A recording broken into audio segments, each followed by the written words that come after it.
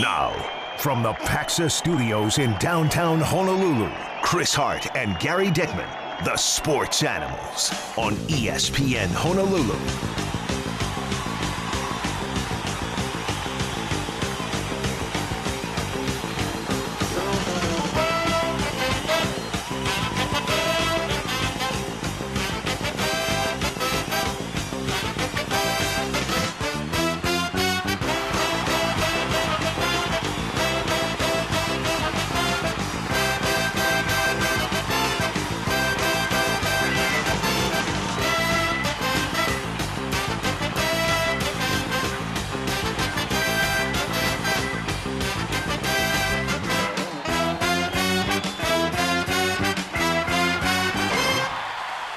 All right, happy Monday. Good morning. Dickman and Hart with you. And, today not only is it an Aloha Monday morning, but it is the National Bubble Wrap Day. It happens every last Monday in January, you'll recall. Bubble wrap was invented in 1956 by accident. See, there's a couple of Jamokis in New Jersey were trying to make puffy wallpaper out of shower curtains. I don't know what there's. Anyway, nobody bought it, and they soon found out it worked great in wrapping stuff up. So, happy National Bubble Wrap Day. Enjoy it, everybody. I have some about 10 feet from me now from the radio equipment, so I'm going to stick it on the wall and see what it looks like. I was going to say, how do you enjoy it? How do you celebrate it? Oh, you pop it. Pop, like the IBEW commercial. Hey, right. Pop. Okay. Oh, boy. National Croissant Day. Enjoy your breakfast this morning. National Croissant. And, it's basically a single croissant has about as many calories as 12 slices of bread. That's why it tastes so good. But happy Croissant Day, too, today. All right, top headlines as we head into the week. University of Hawaii basketball teams and the men's volleyball team, all winners this weekend. That's good news. Well, Rainbow Wahine basketball won as well on Saturday, too. So yeah, basketball teams. Oh, that's why I said Hawaii basketball teams. I think so. Try and follow along the show. It'll be much more interesting for you, Gary. I am so caught up in National Bubble Wrap Day that I just couldn't get my thoughts, Anyway, it was really good Saturday. Volleyball had a really easy time. I looked at the box score, and I thought it was a different team, and it kind of was because I thought maybe another team had a Hoagland on there or Todd because there was very few familiar names. It was the second and third stringers that played basically throughout and still beat Barton handedly. So that was nice to see. But we've seen Keone Thim and Eliu Choi. Not much. Kanaia Kana, Alakai Todd, Cole Hoagland, Brett Sheward. I mean, we've seen a lot of these guys. A couple of guys we haven't, but I wouldn't want to call them fourth stringers. Well, I think that's fourth. I said that's second a little. and third. That's a whatever it is. It's a. I don't know. I mean, Keone Thim plays words. He says depth. Keone Thim plays every game. Unless you're not paying attention, you don't know he's a serving specialist. Okay, I am paying attention. But anyway, congratulations to Alakai Todd with 13 slam downs. Yeah, Todd and Hoagland I recognize right away. Thim I should have, but even Charlie said it was the second and third stringers that got the opportunity. So. Yeah, but I don't think that's very nice. Just call them depth. I can disagree with Charlie. I agree with Charlie. I can disagree with you. Oh, this is so funny. All right. Way to Brown, but still in fifth place on the standings. So they really need to beat Davis, who's right behind them in the standings. That's Thursday night's opponent, to maintain a pace and hopefully get back to the top. Yeah, another game where Callan Spiller and Jackie David they started but didn't put in a ton of minutes. Yeah. So the final score is Hawaii 51, Bakersfield 47 on the road. Hawaii improves to 6-4 in conference play. A lot of turnovers really by both teams. 19 for the Wahine, 21 for Bakersfield. It was kind of an ugly game, huh? Yeah, and there have been games where they average probably between 16 and 20 turnovers. A few games when they have 9, 10, 11, they're going to win, like most teams. But, yeah, they have had a tendency to really have too many turnovers at times, and that can come back to haunt them. Again, another close game, and I'm glad they got to hit some free throws down the stretch to seal the deal. That was nice to see. Yeah, they had a terrible offensive output in the fourth quarter, shooting 2 of 10. Yeah. In the fourth, but overall for the game, 33%. They started out strong, started out the second half strong. In between everything left that offensively, there it was a poor offensive outing. Yeah, and they don't have Deja Phillips again. That's the second game in a row. Both games on this road trip she didn't play, and I didn't see any reason given whether it was an injury or anything else. But she's their leading scorer, and she's not in the game. That really hurts, obviously. It might have helped them against Bakersfield on Thursday. They didn't need her, as it turns out, on Saturday, but it was a close game. But I'm hoping she's back at least this week. Yeah. Bernardo da Silva, along with Samuta Avea, Kamaka Hepa, Jovan McClanahan, and Noel Coleman, all at it for the Rainbow Warrior basketball team. And, they played a great first half and a horrible second half to hang on. They had to hang on to beat Cal State Bakersfield at home. Oh, that doesn't feel very good to say. No. You could look at things and say, we only had 7 turnovers or anything like that. But you know what? Or we had 12 turnovers, sorry. 12 turnovers. But, boy, that was embarrassing. 0 for 11 from three-point land in the second half. Shooting 21% overall. Yuck. 21. What do you get, 21%? I don't know what I'm reading. Anyway, okay. the 31% in the second half. If I said 21, I apologize. 31% in the second half, 60% in the first half, but 47% overall. It was a horrible game. It was a tough horrible second half. Yes.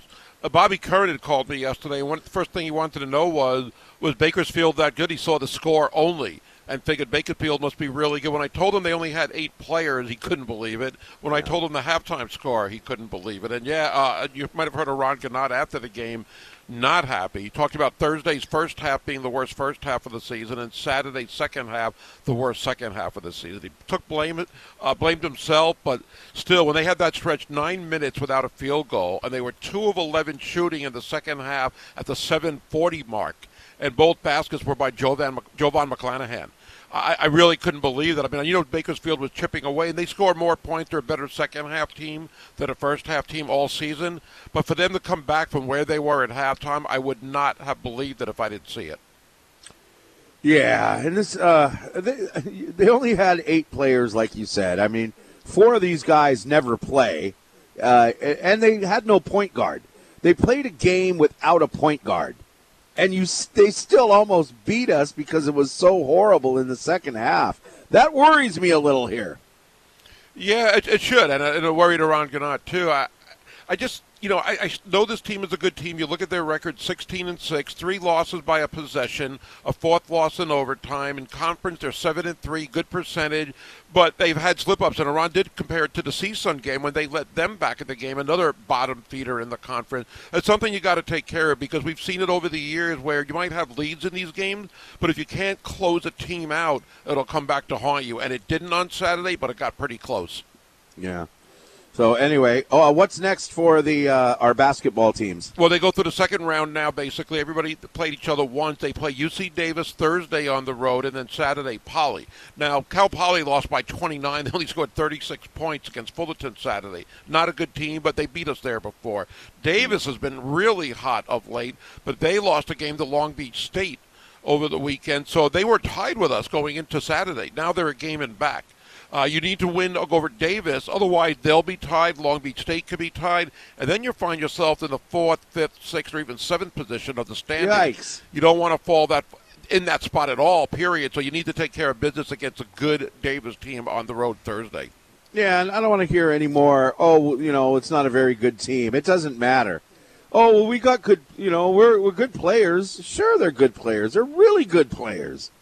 We have some of the best players in the entire Big West. But, I mean, if they come out, it's how are they going to play? Where's their head at? Where's their heart at? Obviously, it wasn't in the second half against a bottom feeder like Bakersfield.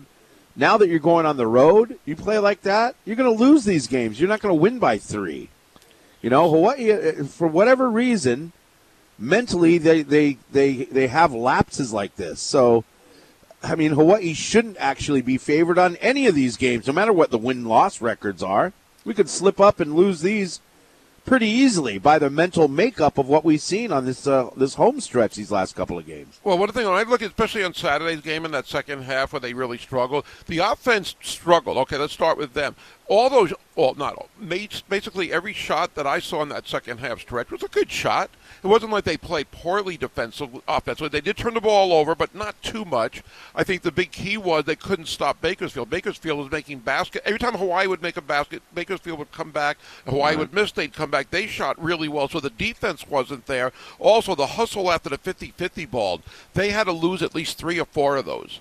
And, you have a turnover, a lost ball on a 50-50 ball, then a missed shot, and all of a sudden Bakersfield making 3 baskets out of 4, and they're slowly chipping away. They got to within 54-50 with 6:50 left in the game.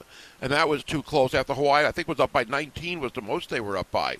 So it was just really, really hard to watch when they went through that stretch like that, but it happened, and it shouldn't happen. I agree. It shouldn't happen, but it has happened. Again, one way of looking at this, to me at least, is that they were able to face adversity and come out on top. There have been years when a team would have a nice lead like they did on Saturday, talking about UH, blow the lead where a team would come back and lose that game in the stretch. We've seen that a few times, probably against better teams. I know that. I still think, again, when you look at the season as a whole, this is a really good season right now. Still, I'll say it again, there's a fine line.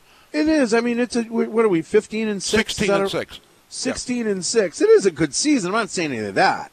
Yeah, I'm just saying if we're facing somebody who has 2 conference wins, don't get overconfident, especially on the road. Yes. Because if you guys, if they're going to play like they have been playing in the last couple of games, it's going to be it's going to be a little embarrassing.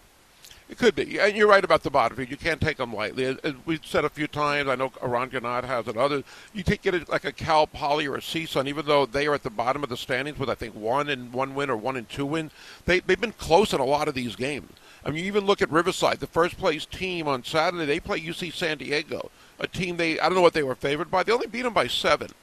That's probably that was kind of a surprise that they only beat them by 7. So it's a good point about the bottom teams being competitive for various reasons. They know the personnel. They just don't win these games at the end many times, but they are tough, and you just can't overlook them. And if you give them a minute, give them an inch, whatever you want to say it, they can get back in the game, because Bakersfield got in the game that they shouldn't have. I'm not making excuses for this team. I just think that it was just one of those things. And like Iran said, he just wishes they could play a full 40 minutes. And doesn't really know what caused it, but he gave what really happened. Again, there was different reasons why they lost that lead, and the turnovers weren't acceptable to him at the defense, or lack of. You think we left our depth in there too long? No, because I think I looked at that. He had foul trouble with Bernardo and Kamaka right off the top, so I think that's one reason we saw guys play less minutes than we have in about 2 months. You had 3 starters: Bernardo, Samuta, and Kamaka, all under 30 minutes. That never happened. The guards, though, both played over 35 minutes.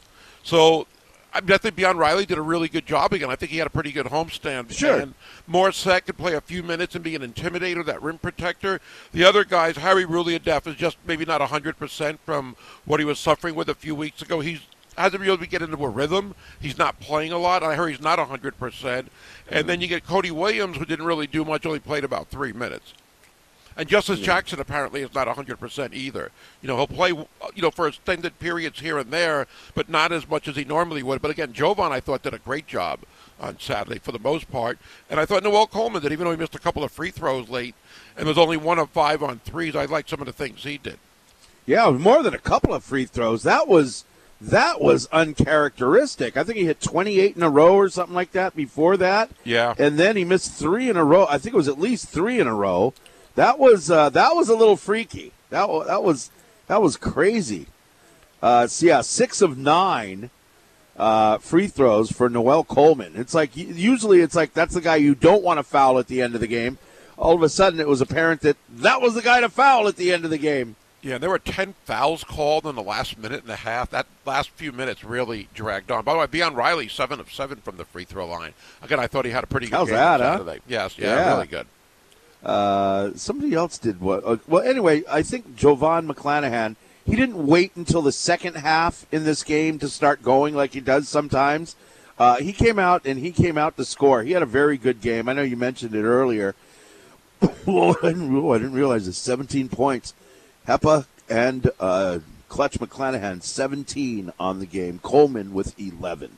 Some of those shots that Jovan made, I become such a big fan of his. I mean, I don't think he'll make I'm pretty sure he won't make all first team for the Big West because a guy like A.J. Mitchell will get it. But I hope he gets some kind of recognition, whether it's second team, honorable mention, and something. He's just really had a fantastic season in conference. Yeah, he had a kind of an off game on Thursday, but Saturday night, and it's not just that he's scoring a lot, which is big, but the way he's scoring. He shouldn't be getting in the paint and making those baskets. He shouldn't be rebounding the way he is. He had 6 rebounds on Saturday. I mean, that shouldn't happen. He does that pretty much every game. All right, coming up, we'll continue with our headlines. We only got through really one of them. And, hey, the Super Bowl's set. Oh, yeah. That's coming up here. Weather-wise today, it's rain today, a chance of thunderstorms. It's going to be cloudy tonight. Winds out of the northeast at 10 to 15. Check your traffic and talk Super Bowl next on ESPN Honolulu.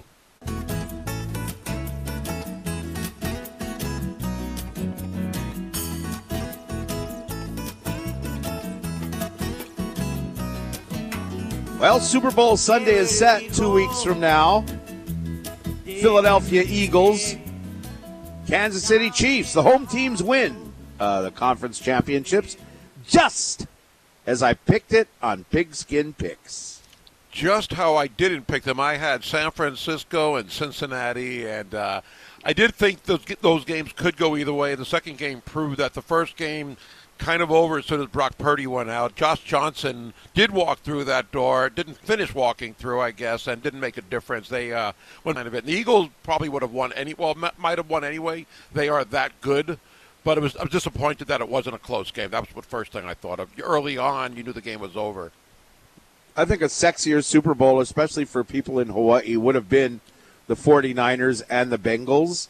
Instead, it almost seems like you've got more hard hat type of a team in the Philadelphia Eagles. And, I mean, I only know one Eagles fan. But, boy, it's the Kelsey Bowl. I was rooting for it. The Kelsey Bowl, as they called it on television afterwards. Travis Kelce is, of course, the all-world tight end for the Chiefs. His brother, is it Jason Kelce? I can't remember. Yeah. Jason? Yeah. So Jason is the perennial all-pro center for years, one of the best centers. Both Hall of Famers. Right. Since we had the Harbaugh Bowl, I don't know that this has happened before. Yeah, it's obviously a really cool storyline. If I'm not mistaken, Jason Kelce actually played for Andy Reid, and it was 10 years ago. And Andy Reid got fired 10 years ago. Yeah, but I didn't know Kelce was on the team 10 years ago. I had to give a double check on that when I read that last night. A double check? Well, a double look, a double glance. You mean a double take? A second look. But that storyline is I know incredible. English is hard for you sometimes, but I'm here to help you out. I know. But the Andy Reid story, yeah, that is such a really – that's one of the best things about this game is the storyline between those connections, I think. Okay, who are you rooting for? I thought about it and I found myself rooting for Cincinnati last night without really thinking about it. In this game, I'm going to root for Kansas City. Couple of reasons. One, Marcus Kemp had a catch yesterday, one catch, 13 yards. I didn't know he had a catch. I saw him at the end of the game because Juju was injured and somebody else was injured. A couple of receivers were injured. But I saw Kemp, and I was like, yeah. I didn't know when did he catch a ball? It was late. I didn't even, be honest, I didn't notice it live. I saw it in the stats after the game. I didn't realize that he caught one. Oh, okay. Because late he didn't get, in the closing minutes, he didn't get a catch. Okay. Yeah, I watched the last 5-6 minutes I watched too close to know that. But okay, here's a trivia question. Who was the last person, and you'll know by what we're saying, but who was the last person to touch the football in that game? Marcus Kemp. Oh, it was Marcus Kemp on special teams. Oh, okay. I didn't realize the kickoff with 3 seconds left. Wow, I didn't realize that. Well, it pays to watch the game. Well, I knew he had a catch. But anyway, that's one reason I'm cheering for Kansas City. And there's just something about Philadelphia. The last time they won a Super Bowl, and I was there about 2 months later, just all these Philadelphia shirts everywhere. And I have nothing against Philadelphia, but it just reminds me about my team being really bad when another team in green wins. And by the way, the Empire State Building screwed up last night. They lit up in Eagles colors, and a lot of people are upset. A lot of people are really upset about that. I want Kansas City to win. I like Patrick Mahomes. I like Andy Reid. I think he was wronged by Philadelphia, even though they said, I also heard they needed a new voice. It wasn't, he went to 5 straight NFC championships. championship games in that stretch. I think he's one of the greatest coaches to ever coach, and I'm hoping he gets another Super Bowl. Yeah, I imagine if he had somebody like Patrick Mahomes as his quarterback and not Donovan McNabb is not a Patrick Mahomes. And they brought him to the Super Bowl, and Donovan McNabb was good. He's not a Hall of Fame quarterback. No. Where and in fact, he was kind of a, well, as we would say as kids growing up, he was kind of a dumbhead at times, not knowing about the overtime rules and things that. Yeah. So, he was good, but at the same time, I think Donovan McNabb thought he was better than he really was. But but he didn't have the talent that he has today on the Kansas City Chiefs. Think about there were good players, and you can rattle off some rosters, and I'd love to hear them because I can't think of anybody but Donovan McNabb playing for the Eagles. Do they have T.O.? No. I can't remember if he played for the Eagles or not. Oh yeah, he had the Super Bowl. Yeah, that was T.O.'s years. Yeah. Okay, so they had T.O. and they had some good players, but not like this. The Philadelphia in Kansas City. He's got a number of Hall of Fame players, and then you lose a Hall of Fame type player in Tyreek Hill, and it doesn't even matter. Now, last night, you could see. When Mecole Hardman got hurt, I did not realize that Juju got hurt, but Juju got hurt sometimes in the second half. Yeah, and you had a number of guys that were hurt in that game. And Patrick Mahomes tweaked that ankle when he was throwing. He was running left and throwing. He was running left and throwing right. I don't know how that would tweak your right ankle, but it did. You saw him limping after that. Yes, he was never the same. He couldn't throw the ball like he did in the beginning of the season. So the good thing is, you got a 2-week break, and, look how well his ankle responded after 1 week. Yeah, off. right. After 2 weeks, it should be, unless it's, unless he did more damage to it or something like that. I guess you just got to hope there's not any kind of ligament damage and things like that. But they were trading field goals for a lot of the game. Yeah. In that AFC Conference Championship. And then at the end, it was kind of a sad way to end it, right? Yes. Joseph Osai, I just wanted him to get off the field after the game. They kept showing him sitting there crying, and I was like, dude, just get off. Somebody take him off of the field. But you should. Hopefully he's not getting death threats on social media, but in today's world, that's probably something that automatically happens if you happen to make a penalty towards the end of the game. There were a lot of things that cost them that game, not just that. There was a video. How about having 0 yards offensively in the first quarter? Maybe that happened to the game, right? Yeah, no rushing game at all. But there was a video of Jermaine Pratt going in the tunnel after the game, and he had a choice words. I thought Osai was right there, but he wasn't. But he was just saying, why would you touch the quarterback? Bleep, bleep, bleep, bleep. Why would you do that? And really upset. But then in the locker room, supposedly everybody was really behind and saying that he didn't cost us the game. And it was just what you said, one play doesn't make a game and all that. And they were saying the right things. But I'm hoping he hopefully gets out of this, unscathed, so to speak, because that's always something you're going to remember. And the fact that the team stood behind him hopefully lessens it a little bit. When I watched it live, I thought it was a bad call, and I know it's the right call. I just hate for a game to be decided on a call like that. But it was the right call. Well, then don't do it. You can't blame and I don't think you are, but some people might blame the referees. Yeah. If this was basketball, you say you got to let that go, but it was too obvious. How are you going to, especially in the league where your main job is to protect the quarterbacks? You get that memo every year. Protect the quarterbacks, especially the star quarterbacks. So you got a guy with a bum ankle. He steps out of bounds. He's out of bounds, and you push him. And he's like, oh, I thought I was going to try and push him backwards. And it was like, how could you possibly think you were hoping to push him backwards? Because if you push him backwards, the clock keeps running. That's what he wanted. No, but he pushed him from behind. How are you physically going to make someone go backwards when you push him from behind? Okay. That was I feel bad for the guy, but at the same time, that shouldn't have been said. But, I mean, what is he supposed to do? I mean, if he doesn't go after him and then, one article I read last night. What is he supposed to do? Not touch the quarterback. The quarterback's out of bounds. But then he could run for a few more yards to get closer to field goal he was range. out of bounds when he hit him. He's not going to run for a few more yards. But if you don't go after him like that, he might stay in bounds and cut back for a few more yards. And that's one of the things he said. I think he's right.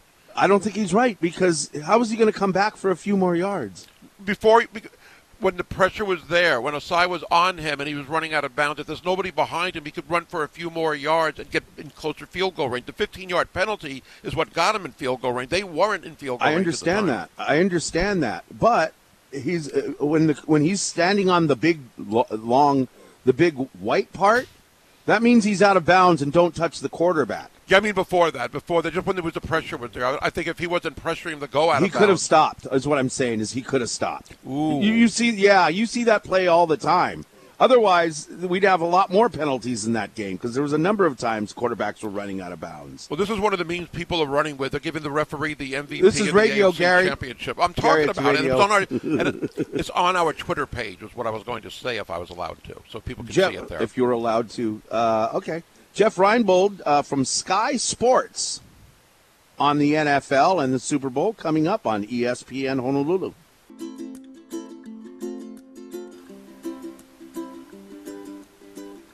Good morning. Get ready for more rain today. Take it easy out on the roads. It's going to be slick. We'll have another update for you coming up in about 10 minutes on ESPN Honolulu.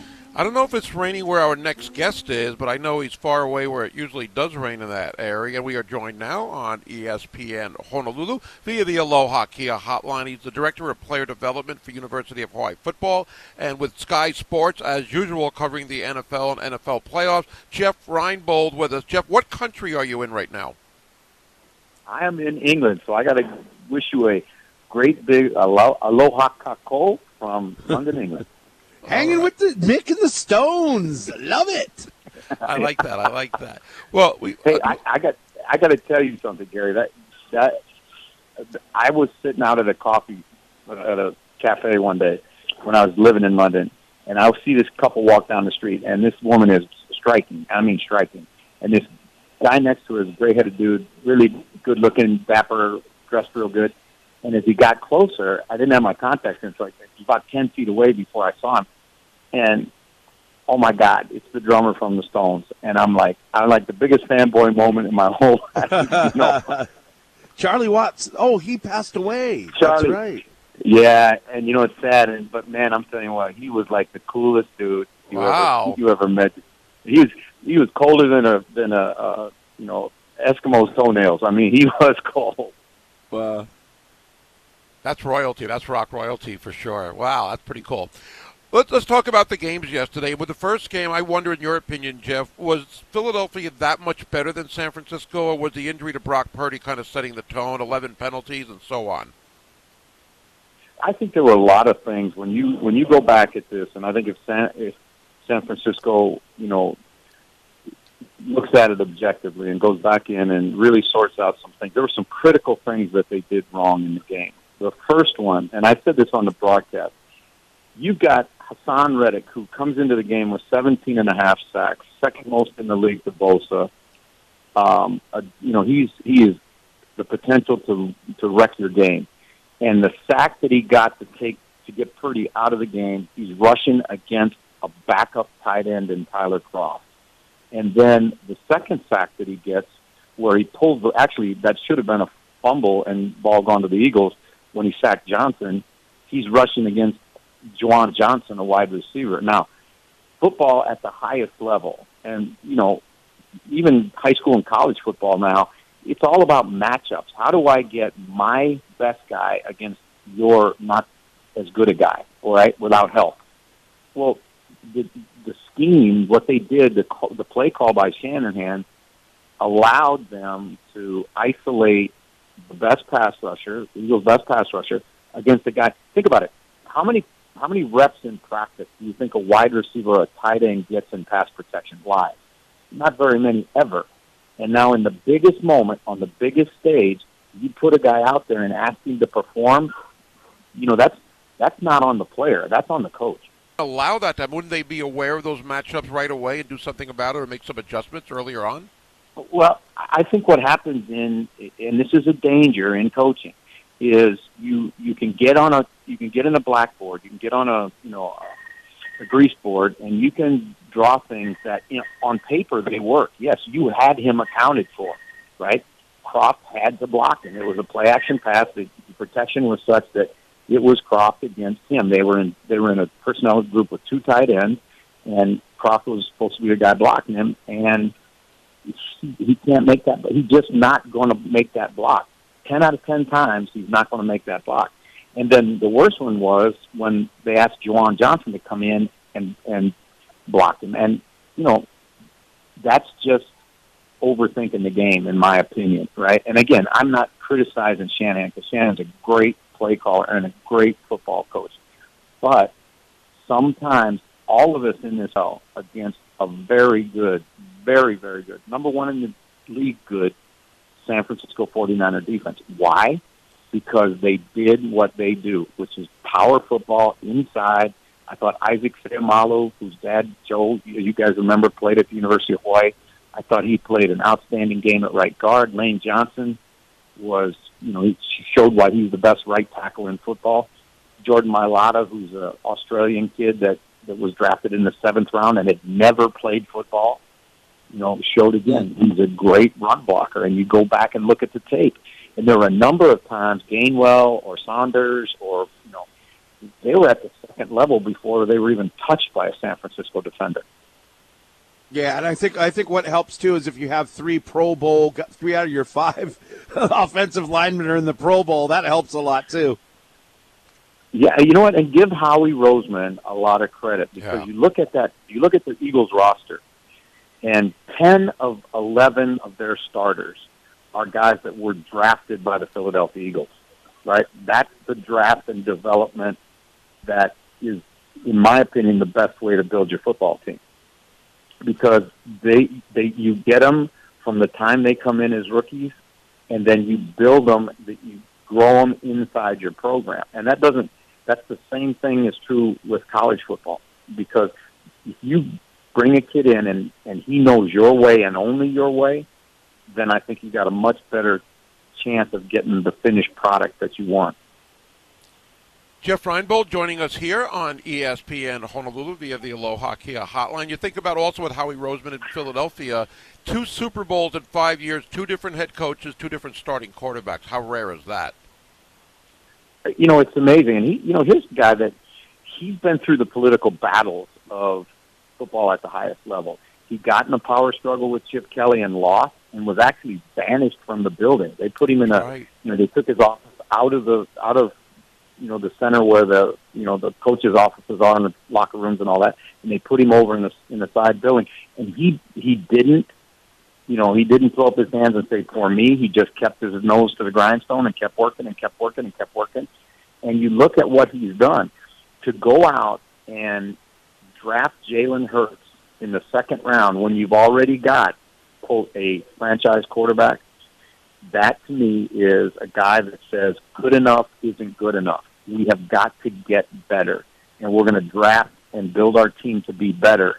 And, I really think that he deserves a great deal of credit. Jeffrey Lurie, sure, as the owner of the whole thing, but Howie Roseman, I think, deserves an awful lot of credit for building what is right now one of the 2 or 3 best rosters in the NFL.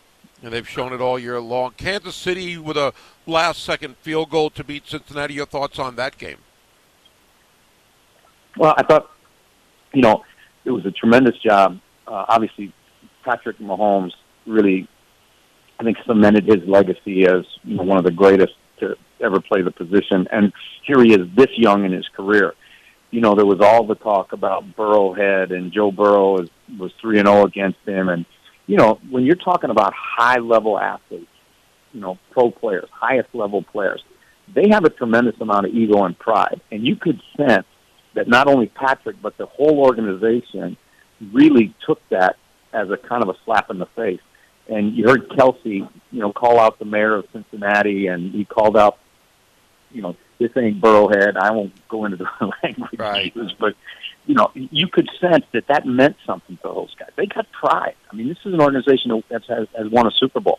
And, I think that it was a tremendous game. I thought Burrow played extremely good. He got caught in a situation where you lose 3 starting offensive linemen. It is really, really difficult. And, after a week for, Steve Spagnuolo to see the way they built their protections, one of the things I thought was genius in the game, and I did not hear anybody talk about it, when it got to be a long down and distance situation, 3rd and 5 or more, immediately they would take Chris Jones and they'd move him wherever they want him, but they would play 3 defensive ends and take a tackle out of the game. Now, to me, that's great coaching because you're not caught by the fact that, I got to have a tackle in the game. Why have a tackle in the game when you know it's 90% throw in that situation? Get all your pass rushers on the field, and you saw what happened. Last week, Leslie Frazier from Buffalo played more traditional defense. This is what we do. We're a cover 2 team. We're a 4-down team. And, Burrow ate him alive, and they never sacked him once. What Spagnuolo did was coverage over the top of the best rushers he had available to him. Didn't matter what position they played. The best rushers on the team playing in those situations allowed him to sack him. They got him on the ground 3 times in the first quarter. It's interesting how that played out. Who do you like in the Super Bowl? Well, I think right now you got to say Philadelphia because they're, number one, they're healthier. And, Pat's going to have 2 weeks, which is certainly going to help him. But, you look at the end of the game, and it was good to see Marcus Kemp get in there and get an opportunity to catch a ball late in the game. But they were really crippled up. I thought, Andy Reid has done a tremendous job in the 2 games they've played in the playoffs of managing the game as the game goes on. When Pat got hurt in the first game, he changed what they did. They were trying to run the wide zone to work on the edges of Jacksonville, and Pat couldn't get the ball to the back because he was hurt. So what did he do? He started throwing bubble screens and perimeter stuff. It's another way of attacking the edges that your quarterback can do. And then last night, he loses all his receivers. I mean, he was down to basically the nubs of his roster, and he found a way to mix and match personnel groups so that they could continue to move the football.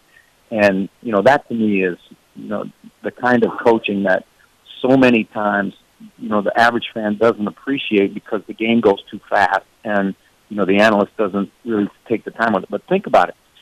He lost his top 3 receivers in the game, right?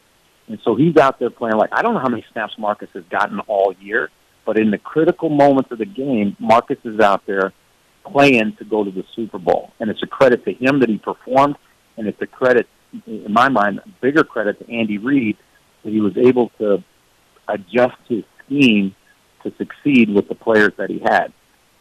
Yeah, really great game, really dramatic right down to the end. Jeff, hey, if you see Ringo Starr, tell him we said hello if he's walking around London. Thank you so much for your insight.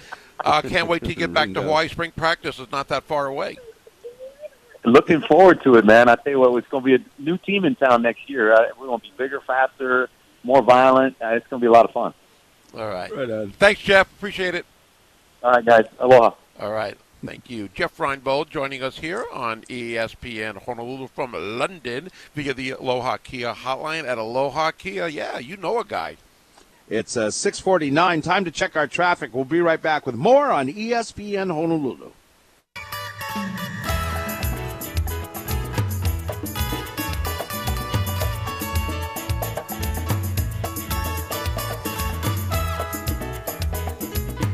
You say fly, Eagles fly. What do the Chiefs say? Besides,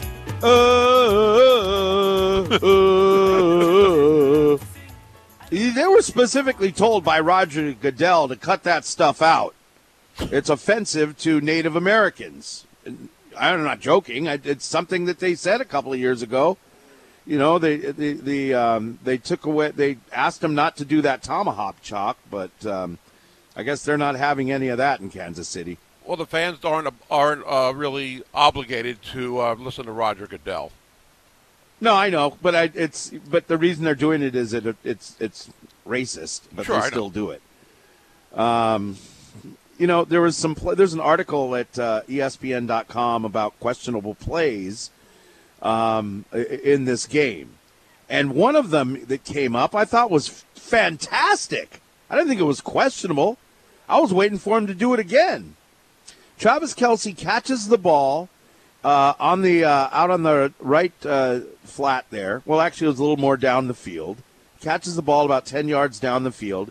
And I think it was Jerick McKinnon who was rounding out outside to receive a lateral, like the hook and ladder play, right? Yeah.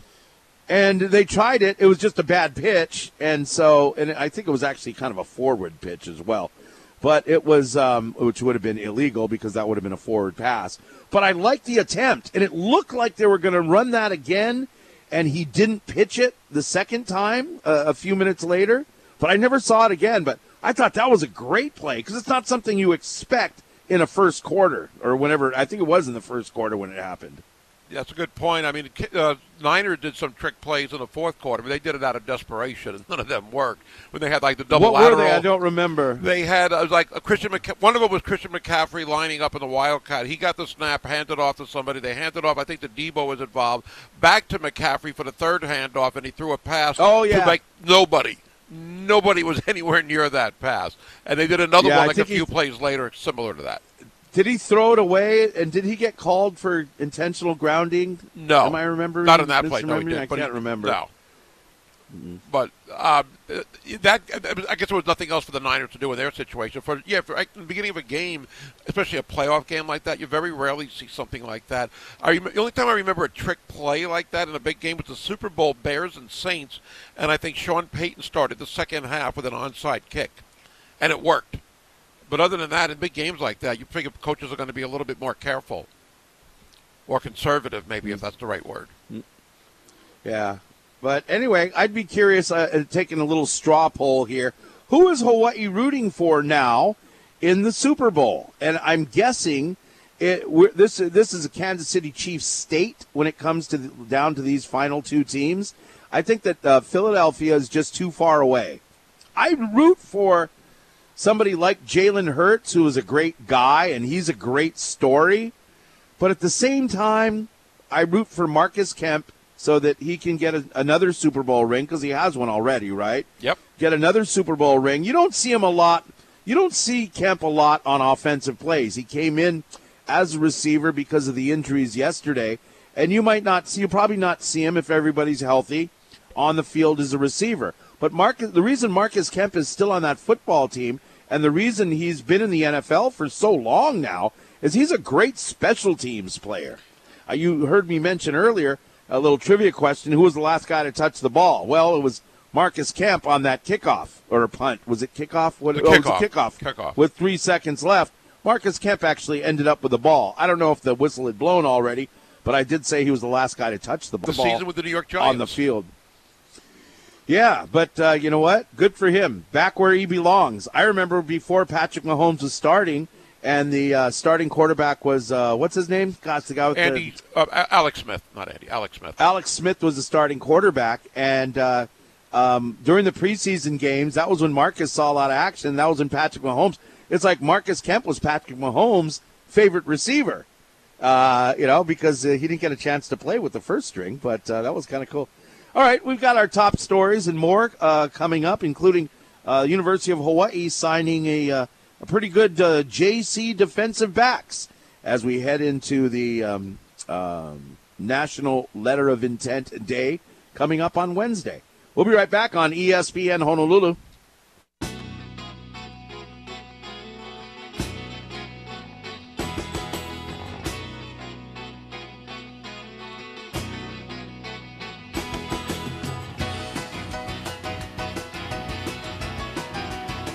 Happy National Bubble Wrap Day. Yeah, it's the Animals here in the morning on ESPN Honolulu. By the way, this is the anniversary of the COVID outbreak. It's exactly 3 years since the World Health Organization declared the coronavirus outbreak an international public health emergency. It was 11 days later they came up with COVID-19. It stood for coronavirus disease of 2019. I actually didn't even know that. But it was eventually declared. Oh, good for you. It was eventually declared a global pandemic in March 11th, 2020. So not a great day to remember, but hey, you know what? As we go through this thing called life, it's just one of those things that we live through. I mean, imagine COVID and 9/11. I mean, masks even today are a normal thing in our life.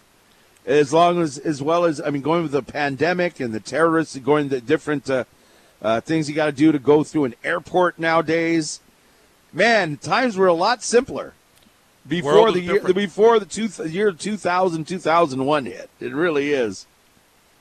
We've come a long way, though. So is it still considered a pandemic, or is it down to an epidemic now? I'm not even sure. I couldn't tell you. I could just say it's a part of life and something that we live with. All right, our top stories today, we mentioned earlier, University of Hawaii football team. Thank you to the star advertiser and Stephen Tsai. They've secured a commitment verbally because you can't sign until Wednesday. One of the top junior college defensive backs in California, DeMarco Nunu Moorer of Riverside City College, told Stephen that he's accepted a scholarship from the Rainbow Warriors. And his name is Nunu because that was a childhood nickname. He was the first, I guess he was the newest baby to the family, so they kept calling him Nunu. Oh, hello, Nunu. Oh, Nunu. Hello, Nunu. Sorry, I just wanted to get away with a little baby talk on the air. Anyway, he's 6'1", 185. Let's see, he had 9 interceptions. He's a ball hawk. He made 50 tackles, 5-0. Wow. Not sure you want your defensive back making 50 tackles in a season. 35 solo stops, broke up 5 passes, and had 4.5 tackles for loss. He's 6'1", 185, as I mentioned. Got other offers from New Mexico State, Eastern Illinois, Akron, and La Tech. So Wednesday, National Letter of Intent Day, and I'm not sure the exact number. I'll find out, but I think they had something like 5 or 6, somewhere in that, as far as available scholarships, somewhere around there, after the early signing period. Are you asking me or telling me? I don't know. Both. I'm more asking. We'll double-check them. I know that, obviously, it's interesting because usually – and it's always the first Wednesday in February. Usually the first Wednesday in February is an enormous day for college football, enormous. And even though you've had the early signing period for 3-4 years now, it still has been a big deal in February. But each year it gets less and less important because we're seeing way more players commit and sign in December. And for this year, I mean, usually the week of signing day, there's a lot of hype. I haven't really heard anything about the hype. Very little, I guess. But it just shows how things have changed, again, just in a small amount of time, short period of time. Yeah, it's really the day that people, the good players are still trying to work out some NILs. Whatever happened with that quarterback where Florida released him because he was promised to NIL? It didn't happen. They released him from his scholarship. Did he commit to somewhere else verbally? I believe he did. Tanner might know that, but I believe he did commit somewhere else. He did not yet. Okay. Okay, sorry. All right, but anyway, he's trying to work out an NIL with somebody. But, so I'd be curious to see what else. If we could get some defensive linemen, some studs that are going to pressure the quarterback. We don't have that very often here. And once in a while we'll have one guy. Yeah. But, if you can get a couple of guys on the end or some stud up the middle, replace Blessman to Allah, that's really what Coach Timmy's been looking for. Nice to get another Darius Muasau, Jonah Laulu, some one of those types of players would be nice to have in the team. But I know they got a few guys in the early signing period on the D-line. How well did I'm not dissing anybody, but when you mentioned, I'm thinking of guys like the undersized guy from Mililani. I'm thinking of Al Noga. I'm thinking of Colin Scotts. Those kinds of guys on the defensive line. Jonah Laulu, besides looking the part of a great football player, he didn't do much defensively. He wasn't like a big-time pass rusher for Hawaii. Probably not a pass rusher. I heard, but that's what his job is. I remember people saying before he went to Oklahoma that he was an NFL-type player. Yeah, but I didn't see it on the field. I mean, maybe I'm just not seeing it. It's like watching Paul George play for Fresno State. I didn't see it. Yeah. He was, and maybe he had the tools to be an NFL player. But, for example, maybe he'd do real well at the combine, but we didn't see it on the field. How many sacks a year did he have? Not many. That's what I'm getting at. Yeah, if we can go out and get somebody who's a Kennedy Tuimasea-Ali'i, somebody like that, without the the other things that happened. I mean, if you can get a guy like that, that's a guy I'd like to. That's what Coach Timmy and his staff are looking for. In a perfect world, it'd be good to get get the first name of Ferguson from La Tech when you get like a middle group of 5 type player, so to speak, that's going to go to a group of 5 school, and you can get somebody like that talented. Well, that guy, is he even in the NFL anymore? Was it Jalen Ferguson? He had mental issues, and something happened to him that wasn't real positive last year, I believe. But let's move on with our headlines. Congratulations to the University of Hawaii Rainbow Warrior volleyball team. They get it done on the road, mostly with depth. Now, this 3-game road tournament or road trip or whatever it was, just a 3-game road trip in North Carolina. It was against 3 teams who had a combined 2 wins. So Hawaii got to go out and get used to traveling on the road together, as well as getting their depth, a lot of playing time. Alaka Itad, 13 kills. 13 of the slam downs against Barton on Saturday, I believe. Yeah. Sunday. Saturday. Friday. What day? Over the weekend. It was Saturday. And you comment? Well, it was easy wins really all week long on the road. They'll have this week off. Then they go to Stanford, and that's going to be a lot tougher. But I think it is good to get some of these road trips, not really out of the way, but done before conference play starts for some of the new players, even though many of these players were from last year's team, of course. I'm hoping it will help their RPI a little bit. Just, again, with the competition not seeming that strong. I'm not sure if it'll help in that aspect, but it's good to get some, again, road games. And there might not be many other opportunities for their backups to play, so that was good for that as well, in case they are needed later on. And the Rainbow Wahine and men's basketball team, both victorious, but the men barely. Yeah, they have because when they win by 3, but Henson hit a 3 right at the buzzer. He was really good, I thought, Travis Henson, the left-hander. And so, they made it a little bit closer at the end, but it still was close because with 6.5, 6:50 left, they were down by 4, 54-50. So it was a little too close for comfort. Hawaii had a big drought offensively in the second half, over 9 minutes without a field goal, and only 2 of 11 shooting the first 12.5 minutes of that second half. And again, Bakersfield, give them credit, with only 8 guys to come back like that, it shows his and conference. No point guard. That's crazy. The guy from Rome is a backup point guard, and he was only playing, I believe, in the second game of the year. Pautonio. Yeah, right. But how much did he play?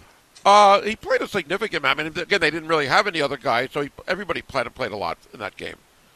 So he wasn't very good, but again, he's one of their guys who might be able to play. He only played 18 minutes. Yeah, and it was like he came. He's one of those guys that looked like he came in at the end of the game just to foul somebody because it kept switching him in and out. But anyway, the Rainbow Wahine, they are led again by Lily Wahine Kapu and Melanie McBee with their victory on the road over Cal State Bakersfield as well. And really what the big subject is today, because it just happened yesterday, is, well, we're set for the Super Bowl. Yeah, the Eagles are favored by, I believe, 2.5 under overs of 49.5. It'll change. I like the 2-week gap between the championship and the Super Bowl. I only like because teams can get healthy. Because this whole week, and I go through this every year, at least from my vantage point, we're going to hear 20 reasons why the Eagles will win. The next day we'll hear 20 reasons why the Chiefs will win. And that's fun. But it's conversation. It's conversation. Everyone has their own opinion. Everyone had their own opinion who would win yesterday. For example, my opinion was the Chiefs and the Eagles were going to win. Your opinion was the losers were going to win. Yeah. So isn't that fun? Everyone kind of gets their own, But that didn't go on for 2 weeks. I think there's too much hype. I'd rather just have the game in a way from that, looking at it that way. and I know that's part of the deal. The week of the Super Bowl. Well, then don't talk about it. Then I'll talk about it. You just listen. Okay, go ahead. There's nothing else to talk about. People are dying for content leading up to it. I get it. But I'm not talking about that. You and I aren't going to break down the teams for like 3 hours on a show and do the same thing every day for the next 12, 13 days. And that's what I hear a lot of, and it's almost like offsetting.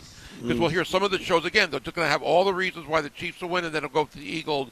And it just, again, that's the bad thing about 2 weeks between the games, to me at least. Well, because that's what people want to hear. That's why they do it. No, there's nothing else to talk about. Oh, sure, there's things to talk about, but that's what people want to hear. Now, most people don't listen to the radio for 3 hours a day. Most people, and depending on what city you're commuting in, might listen for 20 to 30 minutes an entire day. So those are the people they're trying to reach. I'll teach you about radio after this. It's more about TV, though, when I say that. Okay. I guess some people watch a little bit too much TV, and they should be outdoors playing sports instead.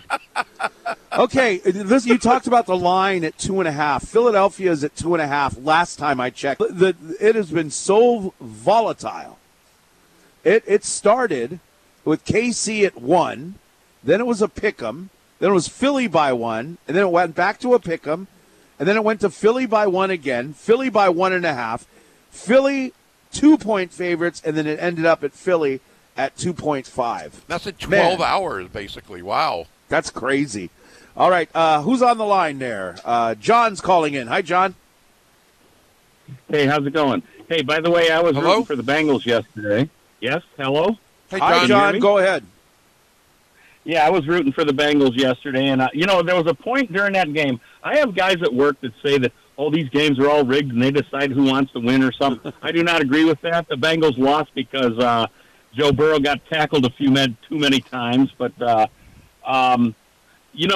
was a point in the game where that officiating was, weird, man. Like in, I don't know, third quarter or something. It's like Kansas City had the ball. It was something like a 3rd and 7, and the Bengals stopped them, and the referee said, "No, we weren't ready. You got to do it over." And then they do it over, and they call a penalty on them. I mean, for those guys, I'm kind of feeling like I'm in the Twilight Zone or something a little bit because, what in the heck is going on here? Because I don't believe in that other theory, but I'm just saying is that it felt kind of pretty weird.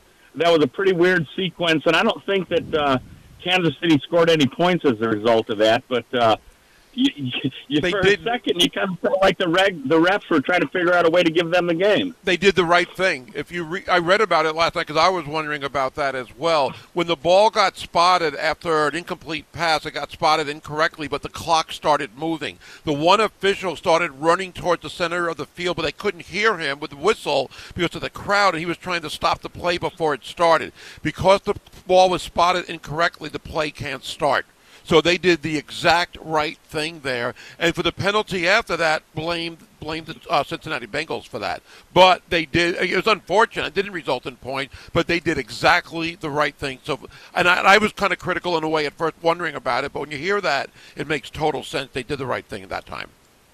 Well, I get you, but it was like a bad look. But anyway, no, basically number 69 on defense for Kansas City was the reason that the Bengals lost. But I'm just, because he was in Burrow's pocket like too many times. But I think if Joe Burrow would have been standing upright like a few more times for a few more seconds, just like the Super Bowl last year, it's like, gosh, if they can protect this guy, they can win. But I don't know what they got to do. They got to do something so that this guy can not be laying on his back, and they'll probably win more of these high-end games. But anyway, thanks a lot, guys. Hey, have a great week, John. Thank you. But, yeah, there was just injuries that did it in the offensive line. They were doing okay, and they were doing crazy things like putting Hayden Hurst, lining him up like a running back in the backfield to just help protect Joe Burrow. But, Chris Jones is one of the top, I would say on my list, if I was going to make a list, the second best defensive player this year in the NFL behind Micah Thomas. Micah Thomas? Micah Parsons. Micah Parsons. Mike Thomas is third. Behind Micah Parsons, I would put Chris Jones with Aaron Donald's good. He didn't have that great a year this year. Right. So I would put him there. All right, Harold, are you still there? Hey, good morning, animals. Hi. Good morning.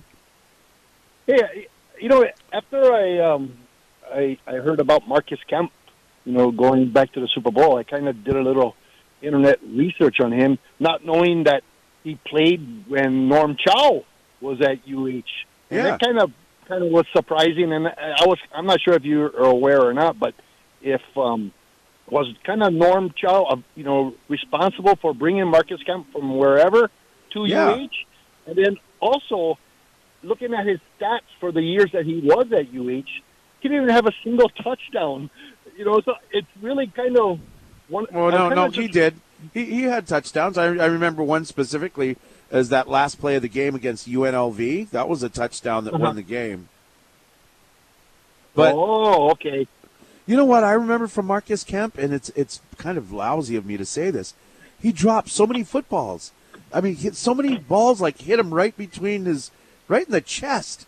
It was crazy. And then, you know what? But he has the speed. He's got the size, and he developed the hands. But he's been playing in the NFL for a long time. And even if you're on the practice squad, those practice squad guys make. What do they make? We looked it up, Gary. Something like $300,000 a year, something right around there. Yeah. $500,000 a year, something like that. Well, I guess my question is, for a guy like Marcus Kemp, and I'm not saying anything really negative, but that's okay. It's just his journey from UH, where he really didn't seem to be, like one of the main receivers per se, but how he ended up kind of surviving. It's special teams. From those, it's special teams. He's a really good special team player. So when the Super Bowl comes, watch on the kick team. I'm guessing he's on the punt team as well. But watch, look for number 85. He's going to be down around the ball carrier every single time. Okay, well, I'm rooting for him. Thank you. Right on. Thanks. Yeah, me too. I mean, that's our connection, man.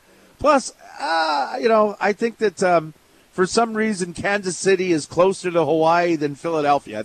I think a lot of people are going to be rooting for the Chiefs. And, who's not to love, Patrick Mahomes? Sure. I mean, he's a little injured, a little banged up right now. All he needs is another a jazz bath, and he'll be okay. I think that Coach Reed, Andy Reid's got to stop drawing mustaches on people's faces. You don't want to come off the plane. It's like, hey, look, it's Raleigh Fingers. No, it's Patrick Mahomes. They got to deal with their own internal issues there. But anyway, 20 minutes after the hour, let's check the traffic. Be back with your calls and texts at 808-296-1420. It's the Sports Animals in the Morning on ESPN Honolulu.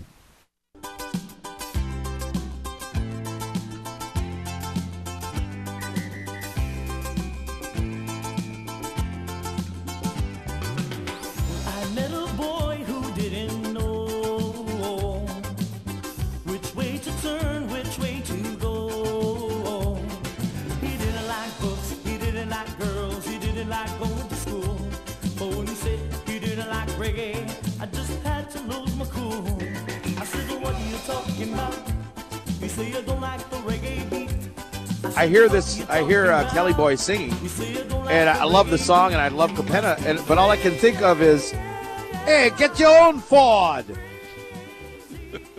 I went to my son's house to watch the game yesterday, and on the back of his license plate frame, it says, hey, get your own Ford. I was like, oh, I love that. Sorry, I'm just entertaining myself this morning. Good morning, 7:25. Weather-wise, got rain today, a chance of thunderstorms again. It'll be cloudy tonight. Winds out of the northeast at 10 to 15 miles per hour. We're taking your calls and texts at 808-296-1420. And I don't know. Let's see. Here we go. It was a bonehead play.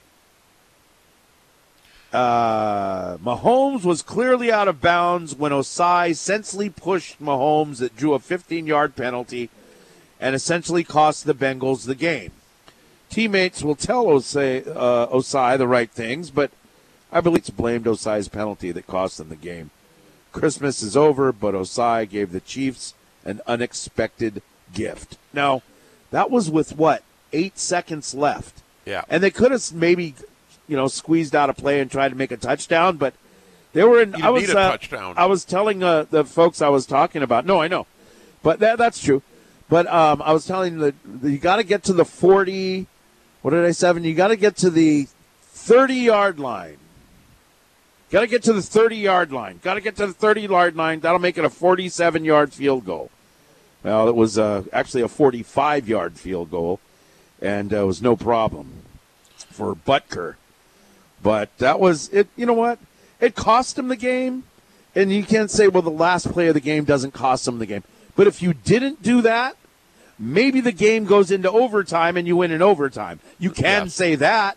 Yes. Can't you? No, you're right. There's no guarantee if it goes to overtime they win. It's just that the game basically was taken away from them on a penalty. Remember a few minutes earlier, Kansas City had a 4th and I think 8 or 7, and they punted. It would have been a 55-yard field goal. It was a tie game. I was surprised. I guess they didn't. I know Butker was coming off an injury from a few weeks ago, but for him to get a 55-yard field goal, it was cold, but it didn't seem that windy.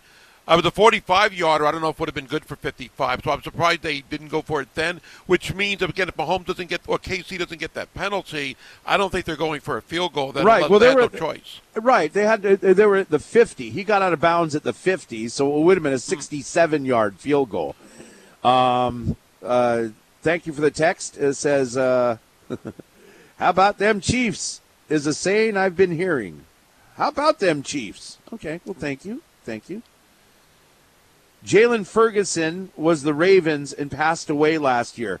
Thank you for the text. Earlier, Gary, we were talking about Hawaii's needs, the University of Hawaii football team's needs in this upcoming National Letter of Intent Day on Wednesday. I said, new pass rusher. Gary mentioned Ferguson. I said, yeah, but something happened in the offseason that wasn't good. I didn't realize he died. Yeah, I forgot. Wow, such a young man. Yeah. Okay, here's one. I wonder how many Niner fans called out from work today. How many Niner fans called in sick? I mean, it's tough, but again, I think Cincinnati fans are probably more distraught than Niners fans. But the Niners, I mean, it was unfortunate. You can't blame the refs. You can't blame anything because the injuries is what took you out of that game. For Cincinnati to lose on the way they did, I'm sure more people in Cincinnati would be calling in sick, maybe the Niners fans. And it stinks the way it ended for them, but they know when they're healthy, they probably could have won that game or at least had a better chance. Yeah, it was unfortunate for that way to end. But you know what? At least they know. Hey, it was Josh Johnson. Well, Josh Johnson only played. It seemed like just a few plays anyway when he got concussed. And didn't he fumble the ball right before halftime that led to the Eagles touchdown again? That gave him the 21-7 lead. I don't remember, but it was a lot of. That was a lot of sitting around. That was tough to do. I mean, I enjoyed watching football, but again, I mean, that's like 7 hours of just sitting. But if they're a dramatic, close game, then I would love it. But I don't even. The first game got boring. It's hard for me to watch. It's hard for me to watch a television for 7 hours. It really is. It is for me too. But again, if the first game was like the KC Cincy game, I would have loved every minute of it. But it wasn't. The KC Cincy game was boring up until the end of the game. But it was close at least, so you didn't know who was going to win. 6-3. Yeah, you didn't know who was going to win, but at the same time, it was boring. I mean, come on. You were thinking, Kansas City Chiefs, Cincinnati Bengals, high-flying offenses, great offensive players. I think the Bengals had a 4th and 8, and they threw that pass down the middle of the field. Jamar Chase catches it in the air, jumping over 2 guys at about the 5-yard line. Great. I mean, there weren't enough of that. Yeah, you're right. It was boring. Come on. But the first game until the guy pushed somebody out of bounds. They were still within reach, 2 touchdowns down, but you knew they weren't going to score much, if at all, and they didn't. All right. Bobby Curran just texted in. That should be one of our top stories. Bobby Curran and others, Nani Cockett and others, I don't remember all of them off the top of my head, are going to be inducted into the Circle of Honor. So I texted Bobby, and I said, Bobby, congratulations. He said, thanks, Chris. Hang around long enough, ... Well, we want you to hang around long enough. All right. Okay, back to it. 808-296-1420. Let's take a couple more texts, and then we'll get a check on the surf this morning. This texter says, Aloha. I still rather take Tua over Burrow. I love Tua Tagovailoa, but I love me some Joe Burrow, man. Yeah. You hear what Patrick Mahomes said after the game? Because at first people were talking about, and whoever came out and named Arrowhead Burrowhead, number one, why would you do that? Why would you do that? Look, both teams are motivated to win. You just gave them extra motivation to keep on, when they're getting tired or whatever during the game. It's in the fourth quarter. Those kinds of things keep you moving forward. And it was like, Travis Kelce, what he said afterwards to the Cincinnati Mirror was funny. And even what Patrick Mahomes said on the field when he's being interviewed, he's like, yeah, sorry, I don't have any cigars to celebrate, but I think we'll be okay next week or whatever. It was, of course, it was taking a jab at Joe Burrow. And they had the right to do that. I mean, with all the talk, you're right. It was stupid of Cincinnati to do that. I don't think it was the whole team, but and after the game, you hear that KC was really not really upset, but they were really, like you said, motivated by it and bothered by it. They just didn't want to get into it in a verbal war of words in the media. So they were smarter than Cincinnati. They just kept it among themselves, and it helped them a little bit. All right, here's one more text from the 623. Apparently that's in Phoenix. PJ, how's it going? Thanks for listening. PJ says, if you see that last punt return for KC, Kemp may have shielded a penalty and even may have prevented a fall from Bengal that wasn't called block in the back of teammate number 47 would set up big return. I don't remember it. Oh, is he saying that Kemp got away with one? That's okay. He's our local boy. Yeah. It's the refs. You can't blame it on our guy. Huh? Thank you very much. All right, we'll check your surf. Be back with more on you know what? There's some movement in the coaching ranks in the NFL as well. Also, high school sports going at it. HHSAA got some tournaments on the way, including basketball tonight. Is it basketball or soccer tonight? Well, there's girls' state championship going on, but the boys in the ILH are right to go to the state tournament between Punahou and Maryknoll coming up. All right, we'll be back on ESPN Honolulu. Wind's gonna blow, so I'm gonna go down on the road again. Starting where the mountains left me, I end up where I began. Where I will go, the wind only knows, moving times around the bend. Get in my car, I'm going too far, never coming back again. All right, this is later on in the week, but we're talking about some of the high school sports and coming up the HHSAA Girls Basketball State Championships. And that kicks off on Wednesday. Molokai HPA, Pearl City, Honoka'a Castle, Sacred Hearts, Hanalani. Hey, Hanalani. And McKinley, all in the first round, earning byes HBA, Kapa'a, Kamehameha, Hawaii, and Lanai at number 3. Wow, how about that? A lot of neighbor island action there on the girls' side.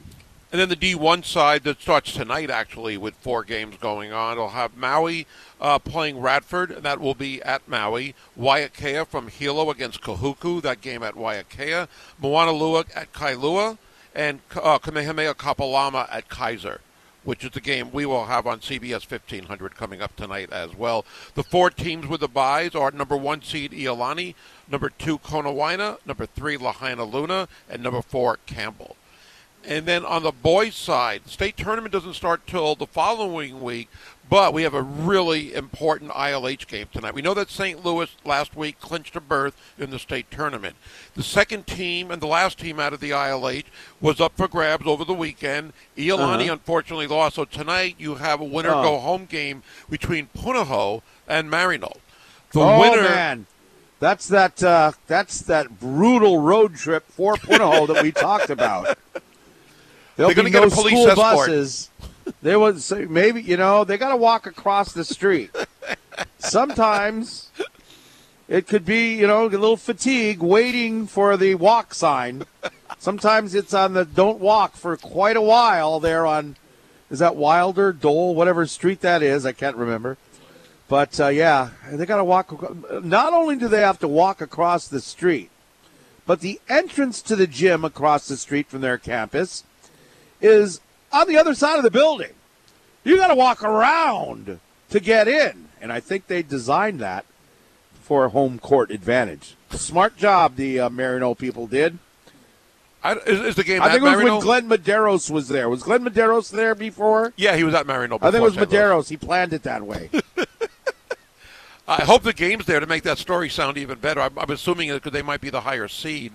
But, okay, so the winner of that game will be in the state tournament, but they will also have to play St. Louis tomorrow night for the top overall seed, the top spot in the ILH. So the overall ILH championship up for grabs tomorrow. St. Louis against the winner. And what's important about tomorrow night, in addition to tonight, is that whoever wins tomorrow will get a bye. Will be one of the top 4 seeds in the boys tournament, where the team that loses tomorrow is still in, but you got to play an extra game to win. And I don't know how many times it's happened that a team without a bye has won, but it's very, very rare. Usually the teams that get a bye, you only have to win 3 games as opposed to 4. Makes it a little bit easier if there's such a thing. Okay, yeah, folks, get all the dirt at scoringlive.com. Congratulations, I guess, are in order for Iolani as they tied Punahou 1-1 in boys soccer. So that puts them over the top, and they get the boys soccer title in the ILH. Congratulations, Raiders. Both teams are in the state tournament. So Punahou, David Trivanovich, a good friend of ours, he is the coach there. And he said they'd rather have gotten the win, but he's happy to get the tie that they're in the state tournament. It's just that Iolani, just like in basketball, by winning the ILH, will get a bye in the first round. Punahou will have to play an extra game to go all the way. But he said they've won 2 state titles that way. Yeah, I think David is a good friend of mine. He's an acquaintance of yours. Wait a minute, Chris. I get emails from him. You get a weekly email? Oh, you do too? You said you weren't getting them last time I told you that. No, David's real estate business. Oh, he snagged the radio after he left the radio station. He went into real estate and he snagged the email list. Yeah. Right on. Smart guy. Right on. Great man, great family. Yes.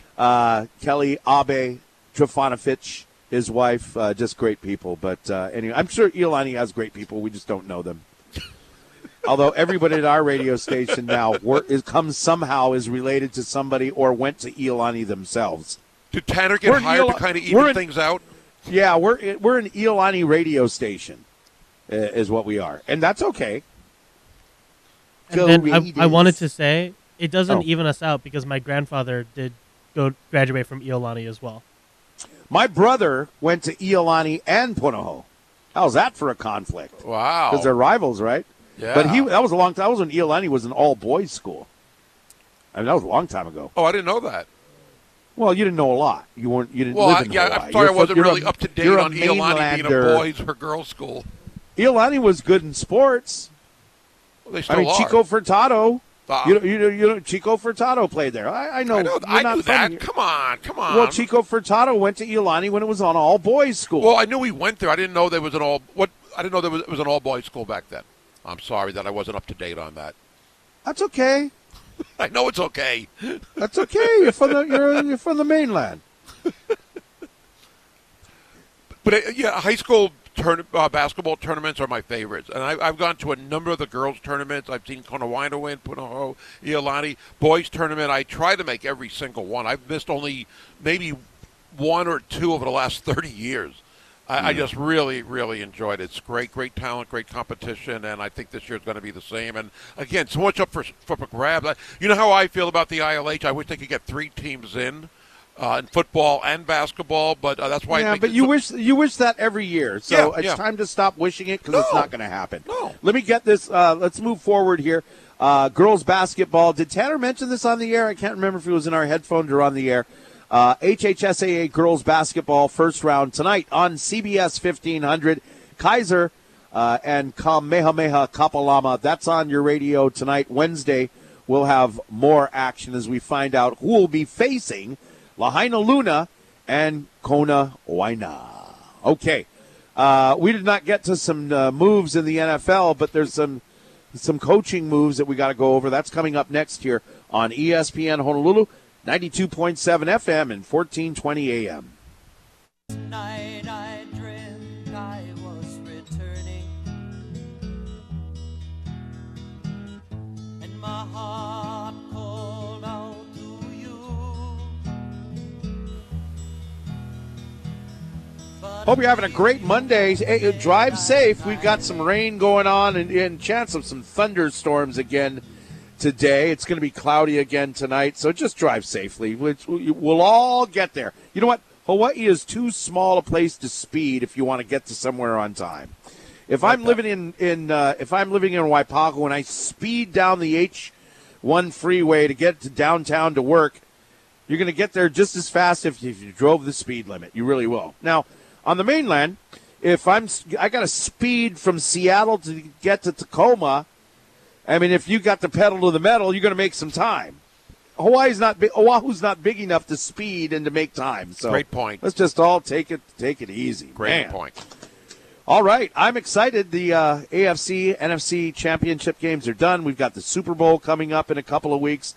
In other news, in the NFL over the weekend, they say, according to sources, the Miami Dolphins are not expected to pursue Tom Brady. So when they said Tua's our guy, maybe they really meant that Tua's their guy, finally. And I still don't totally believe that. Well, who had a better year, Tom Brady or Tua Tagovailoa? Tua, but Tua's still in concussion protocol. You know, according to the headline, he can't play in the Pro Bowl. Well, there is no Pro Bowl. I don't know why they put it like that. So I just wondered, Tom Brady is in a crappy player protocol. Not a crappy player. He threw for a crappy year. No, he didn't have a crappy year. Did he throw for over 4,000 yards? How'd the team do? Well, don't blame that on him. You think he had a crappy year?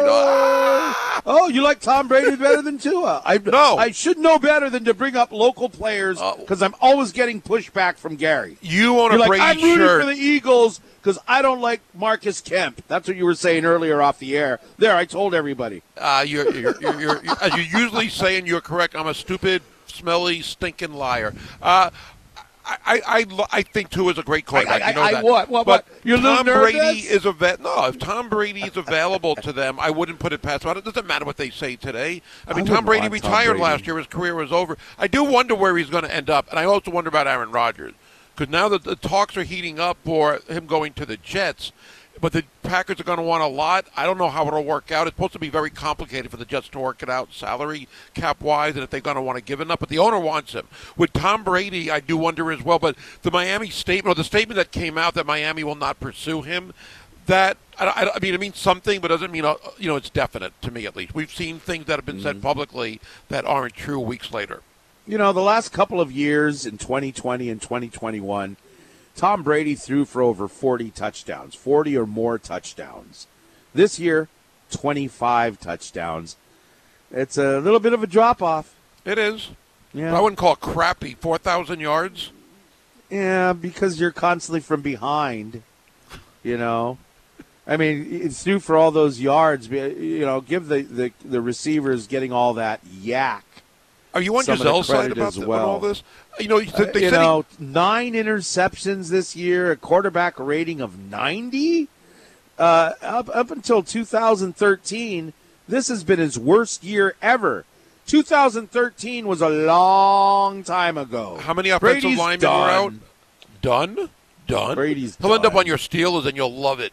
No way. Well, I know Pickett, he won't baby. end up there. Pickett to Pickens, that's what we're talking about. I like that, too, actually. I do wonder about Brady, and, he did go down. I mean, there's no disputing that, but he's still good enough. Down goes Brady. I think, again, he's almost like A-Rod. Brady. If you have a team that can maybe win in the next year or two, you go with them. And Miami, I go with Tua, man. I go with Tua. I would, too. I don't think you can go wrong. Who has the best quarterback rating in the NFL? But Tua is not 100% today. Will he be 100%? Do they have enough faith that he'll be healthy, or is he going to be injury-prone? Because they do have a team that is close to winning. So much negativity. I'm not even going to bring up Tua's name anymore because you just spew negativity every time I talk about Tua Tagovailoa. I have a Tua Tagovailoa Miami Dolphins shirt. You do not. But anyway, because they probably don't make it in my size. Is that what you're going at? No, I wouldn't do that. I wouldn't do that. That was low. I do. Again, I you know how high I am on Tua, but I think if they have a chance to get Brady, I wouldn't put it past them right now because if the ownership, well, just like the owner of the Jets, Woody Johnson, supposedly the owner of the Jets, wants A-Rod. I don't know if Robert Saleh does. I don't know if Mike McDaniel wants Brady, but if the Stephen Ross wants him, then maybe that happens. I know what they're saying publicly, and he probably won't go there.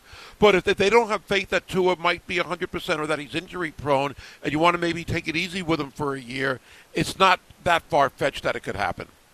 Thank you for the text from the 313. The drop-off is due to no receivers. He's still the GOAT. That's a good statement. Well, and he did have offensive line problems, but then so did Tua Tagovailoa, didn't he? Yes, and what? But I understand what you're saying.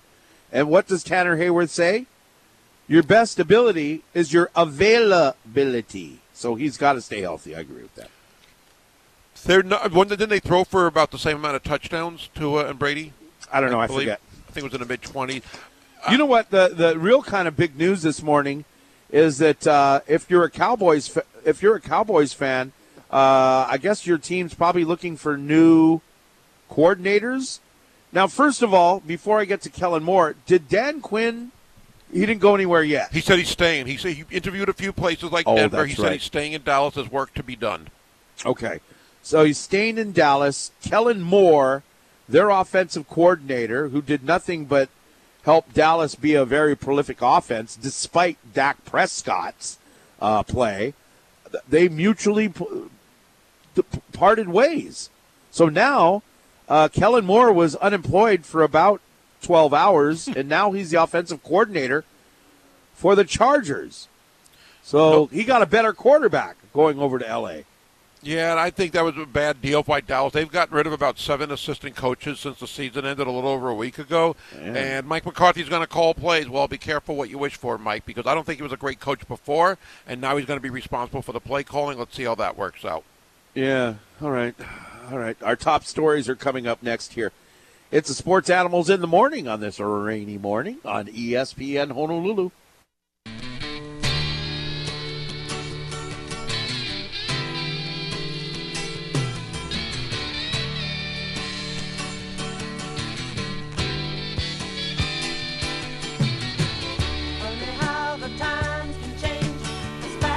You know,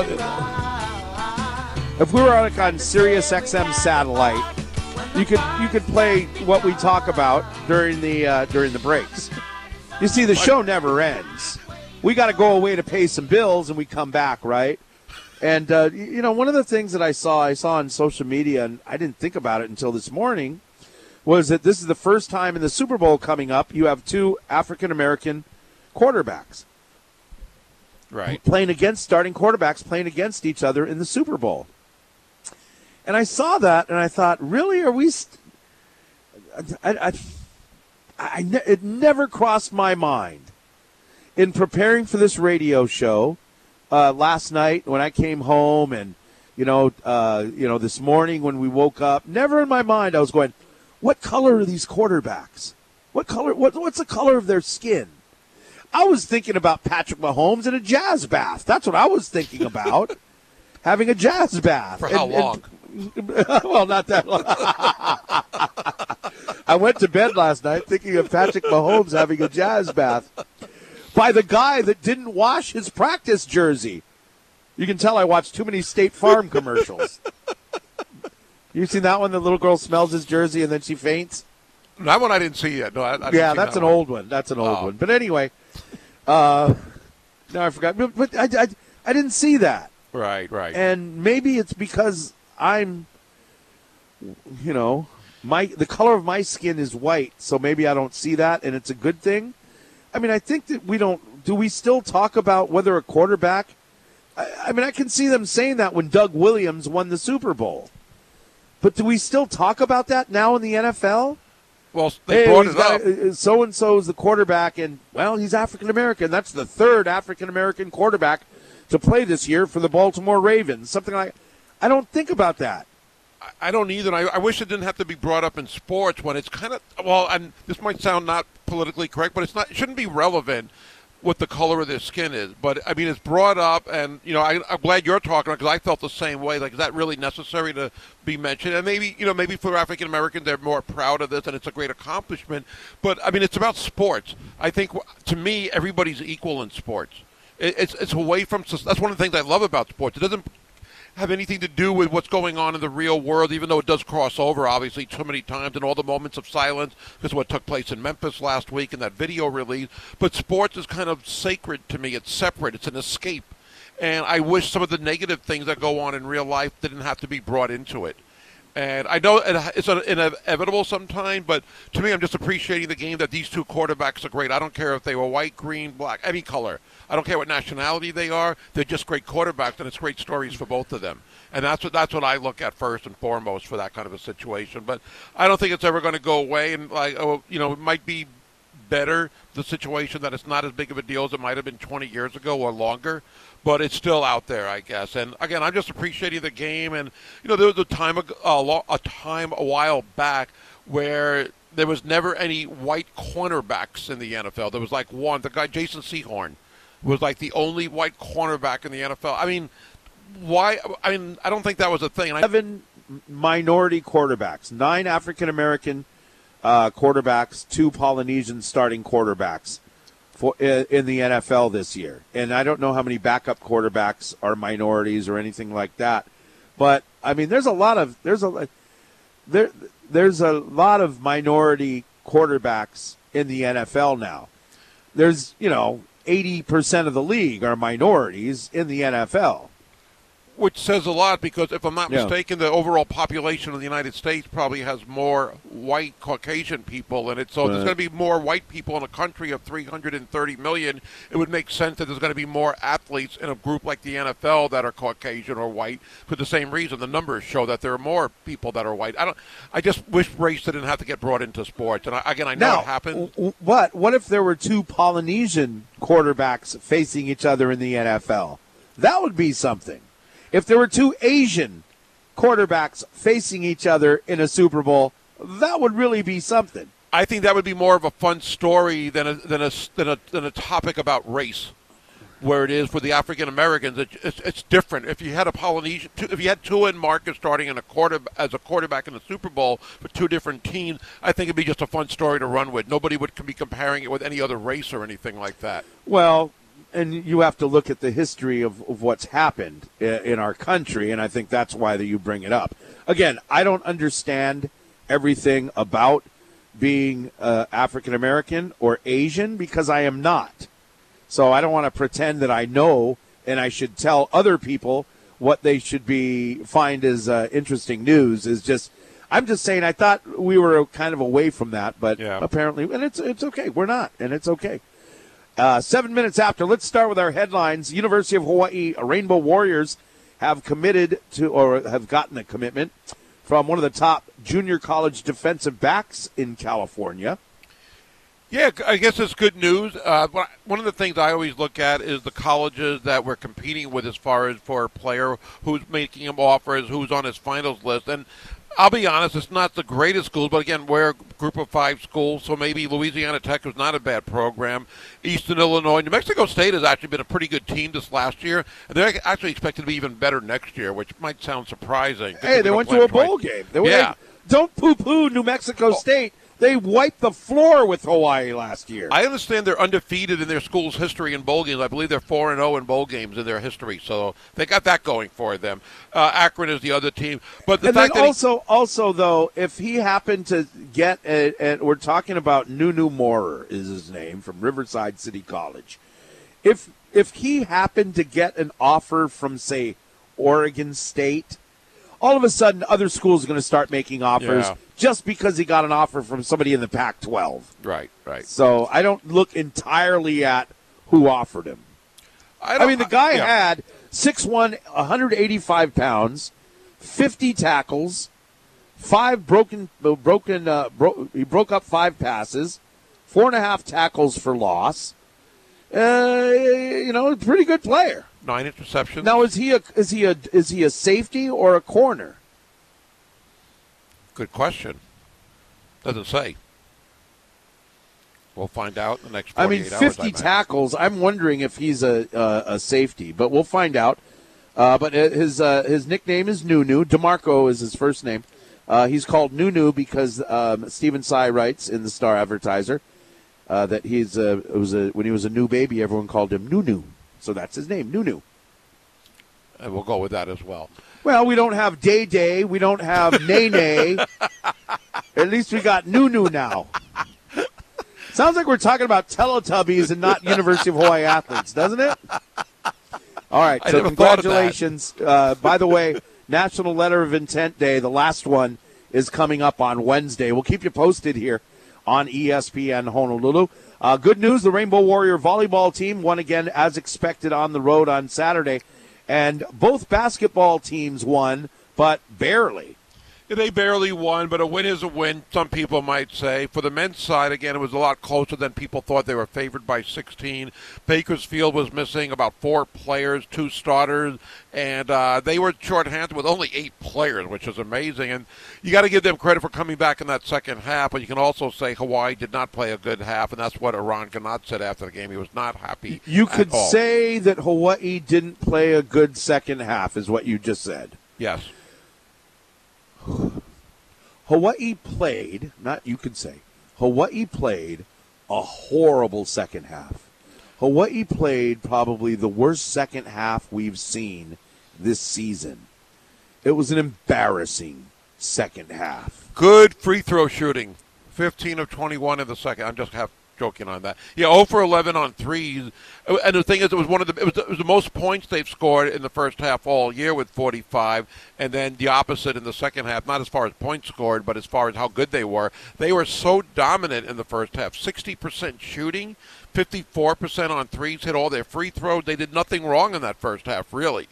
And then the second half, it was like two totally different teams. And again, I think offensively, even though they had that long drought, they were playing the game the same way. It was just that turnovers cost them, lack of defense cost them, and getting after the 50-50 balls, which always seemed to go to Bakersfield, that hurt them as well. So it was kind of tough that way. And Bakersfield got to within 4 with 6.5 minutes left, not just at the end of the game, and it did get a little scary at the end. They couldn't afford a loss like that. That would have been a devastating loss. Santa Barbara on Thursday hurt. If they would have lost on Saturday after having that lead to a bottom team like Bakersfield, that would have been disastrous. And it's not just losing to a bottom team like Bakersfield. It's a team that brought it's a team that brought 8 players. Yeah. You know, they didn't bring, it's like, it looked like they had a couple of starters and that was it. Most of those players were backup guys they brought, and you let them back in the game. Now the good news, here's the positive news, hopefully. You had that bad first half against Santa Barbara, and then you have a bad second half against Bakersfield. Hopefully you can kind of digest what went on and hope that and make sure that doesn't happen the rest of the season. And that's what Eran said after the game to us on radio. Yes, pretty much exactly that. So, and they'll have a true test for that on Thursday. I mean, this road trip against UC Davis is getting to be critical time of the season. It will be in February. You have 10 games left, and that is a lot. But you don't want to drift too far away from that first or second spot in the conference. And again, I still think, and I know, but the conference regular season championship is within reach. They could do that, and other teams are going to knock each other off. You can't afford a bad loss. And you're going to have to win some of these games on the road against tough teams. For one thing I want to bring up again, the end of the season for Hawaii gets really, really tough. Especially the last game of the season. Well, their last 4 games get tough, including the last one against Santa Barbara. But you look at those last 4 games, Riverside and Irvine at home, and they're ahead of Hawaii in the standings, of course. CSUN on the road should hopefully be a win, but it's a road game. And then Santa Barbara, as you mentioned. 3 of those 4 games, again, just like the stretch last week, against the top 3 teams in the conference, 2 of them on the road. That's going to be tough. Yeah. Looking at the standings now in the Big West. By the way, basketball fans, Jerome Desrosiers is going to join us in 20 minutes here on ESPN Honolulu. So UCSB remains number 1 at 8-1 in conference play. Riverside is a half a game back at 8-2. 1.5 games out of first place, I believe I'm looking at this, saying this correctly, is that UC Irvine is at 7-2. Hawaii is at 7 wins and 3 losses now UC Davis and Long Beach are 6-4. Fullerton's at 6-5. And then the bottom feeders, San Diego, Bakersfield, Cal Poly, and CSUN have just a few wins this year in conference play. But University of Hawaii there, so how many are we back? 1.5. We're 1.5. We're just 1.5 out. Okay. But 8-1 compared to 7-3, so that's 1.5 games back? Yes, 2 in the loss column, 1 in the win columm, so that's 3. That's 3 games, which is 1.5. Everybody, yeah, so if you lose to UC Davis, all of a sudden Hawaii comes up at then they're tied with UC Davis at 7-4. Right. And then it comes then you become a middle tier team. And it's going to be tough to fight your way back into the top tier. I still think that Hawaii's a top tier team in the Big West with Irvine, Riverside, and UCSB. You know that we have the talent. We just can't have, mentally happen what we saw happen on this home swing, if you will. Right, and it's on the road. So also Long Beach State and Davis are both only a game in back of Hawaii. So let's just say that Hawaii loses to Davis. They're tied, like you said. Long Beach State is on the road at Fullerton, a winnable game. If Long Beach State would win, they would be tied with Hawaii. There'd be a 3-way tie for 5th, 6th, and 7th place. Right, and that's middle tier. That's middle tier. Yep. You're not going to be with San Diego and Cal Poly at the bottom, but, and does it matter? Hawaii's going to get into the tournament. We're playing for seeding, for crying out loud. That's what we're talking about. Seeding and pride, I guess, but you'd rather win games than lose games. But you're also playing, you still have a chance at that regular season title. If they take care of business, let's say they go 7-3 over the next 10 games like they did the first 10. You're 14-6. That's not going to get you the regular season title. But if you win a game or two, and again, a lot of these games were close losses. The only 2 games they haven't been in is UNLV on the road early December and Irvine a couple of weeks ago. Every other game has either been an overtime loss that they've lost, an overtime loss, or a 1-possession loss. Oh, really? Yeah, that's 4 of the 6 losses. 4 of the 6 losses are that. So, and I'm not, that goes both ways. You can win them and lose them, but it shows that they're that close to being on the top of the league. And again, 16-6 right now is a pretty good record, as we said. 7-3 in conference, 700 winning percentage. They're not that far away from even higher. So if they can do a little bit better in the second half, and it's going to be probably tougher, but they do have that talent and the possibility of doing that, they still could win. A game and a half is not that much with 10 games left. But they're going to have to take care of business, and I think it starts with Davis on Thursday. A team with maybe the best player in the conference in Elijah Pepper, and he's been doing a great job, probably averaging in the mid-20s. But you're going to have to slow him down. They slowed him down when they beat him here on December 29th. He had a very quiet game, really struggled for his, 14 points. But if you win that game, you're in good shape. You lose that game, as we said, you could drop to 6th or 7th. And you're even further away from the pack. So not only are you a game and a half out of first now, but there's also 3 teams ahead of you. That's another reason why you got to win these games. And a split on the road is what we always say is good, but I think this week you'd like to get a sweep on the road. All right. And so you can hear the games coming up Thursday, as Gary mentioned here, on ESPN Honolulu. 4 o'clock, the men are going to tip off, and then the ladies will be playing UC Davis at the Stan Sheriff Center. Now, the Wahine basketball team, 6-4. They're in 5th place in the Big West. So with a win and UC San Diego loss, then Hawaii jumps into 4th place, and they'll be right behind UCSB. So anyway, a lot of basketball talk, or really a lot of basketball action here to get into this week for the Rainbow Warrior men and Wahine. Once again, congratulations to the men's volleyball team for sweeping on the road. They don't play this week, right? They're going to play Stanford next week on the road. Yes. All right. Yes. Get your studying done, boys. 18 minutes after the hour, we'll check your traffic. And like we said, in about 15 minutes, Jerome Desrosiers is going to join us. More on the AFC and NFC championships is on the way. And stuffs. Coming up on ESPN Honolulu.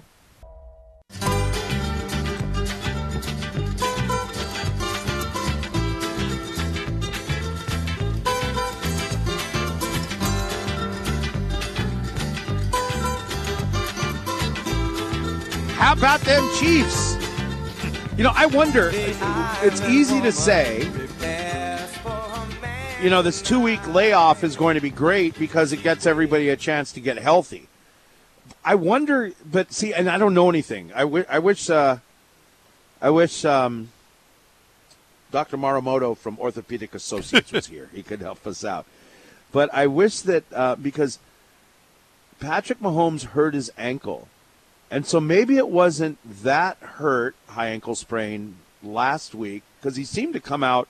It was still a little tender. He wasn't the same Patrick Mahomes. Not quite. Playing like Magic Johnson of the Lakers, right? We didn't see that Patrick Mahomes. But then when he tweaked that ankle, maybe he made it worse. I wonder if he made it worse, if he felt worse after this game than he did last week. And I don't know, is that possible? It's a high ankle sprain. Can you have a worse high ankle sprain? I guess you could. Right? I would imagine you could, but I think we would have heard something about that from after the game from somebody. Yeah. And maybe the fact that we didn't. But you're right, it is possible, definitely. It didn't seem like that at the end of the game he was any worse. But, again, you never know, maybe the day after. But I think we'd hear something about that pretty soon. That's pretty, the Chiefs' defense was really outstanding in this game. I mean, I would say that the Chiefs' defense and Joseph Asai, the linebacker for the Bengals, won the game for the Chiefs. Because Travis Kelce, the second to the last, I cringed. The second to the last play in practice the day before, he tweaks his back. And Travis Kelce, obviously, by watching this game, Travis Kelce was not himself either. How bad is his back? That's what curious people want to know, right? It's funny. You're right. But it's funny because he had 7 catches and a touchdown. But that's not Travis Kelce. It's like 80 yards, whatever it was. But not typical numbers. You saw the way he was moving. Yeah, he right? wasn't 100%, I guess. But, one thing, we talk about the game, you talk about Asai and the penalty and everything else. Let's remember, when Cincinnati had the ball on their last drive, Joe Burrow got called for intentional grounding. And that was a late call, but it was the right call. I remember that. There was no receiver. He kind of threw it about 7 yards up the field in the front, right? So you lose in front of him, right? Is that the one? So you lose the down, and then you lose the yard. You're back in within your own 10-yard line. So when they punted the ball to Kansas City, it gave Kansas City a short field. And I think that was when that happened. I thought the game was over because you're going to punt it. Was that at the end of the game? Yeah, that was their last possession. But he also had a 30-yard return. It was, what's his name? Oh, it was a super fast guy. Oh, for the Chiefs. Yeah. Yeah, I forget who it was. But they had the big return. But the fact that you're so deep in your own territory, you're going to give them good field position. And I thought that took everything. I thought the game was over then. Because they punted from where? Their 30 or something right like around, that? No, they punted from around their goal line, right around there. They got pushed back to around their 10 or so. No, because the guy got the punt. I might be thinking of another play. The guy got the punt on his own 30-yard line and ran it up. No? Am I misremembering? He ran it up a little. I think they got it near midfield or around. This is too much TV watching for me. It's all melting together. But the intentional grounding pushed them back, and they had a punt because it turned it from third to fourth. And that was, to me, that was the game. And I felt bad because Cincinnati, I think, kind of knew it. That they're giving the ball to Mahomes with a minute left, whatever it was, and short field. A field goal wasn't going to be that hard. And they barely got it, as we know. But that last series did not do well for Cincinnati because they had a chance to maybe get in field goal range themselves or at least get near midfield and punt the ball, game over, go to overtime. 4 quarters are over. Okay. Yeah, because I'm thinking, okay, Cincinnati's going to win this game. There's 2 minutes left or whatever it was, right? Right. That's what I I was you thinking. just said? Yeah. See, that's what I was thinking, though. That's what I was thinking. I didn't. Well, I'd be lying if I didn't say I nodded off during part of that game. It was boring up until the fourth quarter. But, yeah, I was thinking, hey, you know what? I was thinking because of the way this thing went, it's 20-20. Nobody's really, both defenses are playing really well. I was thinking for sure this thing's going into overtime. That's what I was thinking was I just want to go. Like I said earlier, I was at my son's house, and I was thinking, you know what? I just want to go home. I'm ready to go home. It's raining outside. It's cold.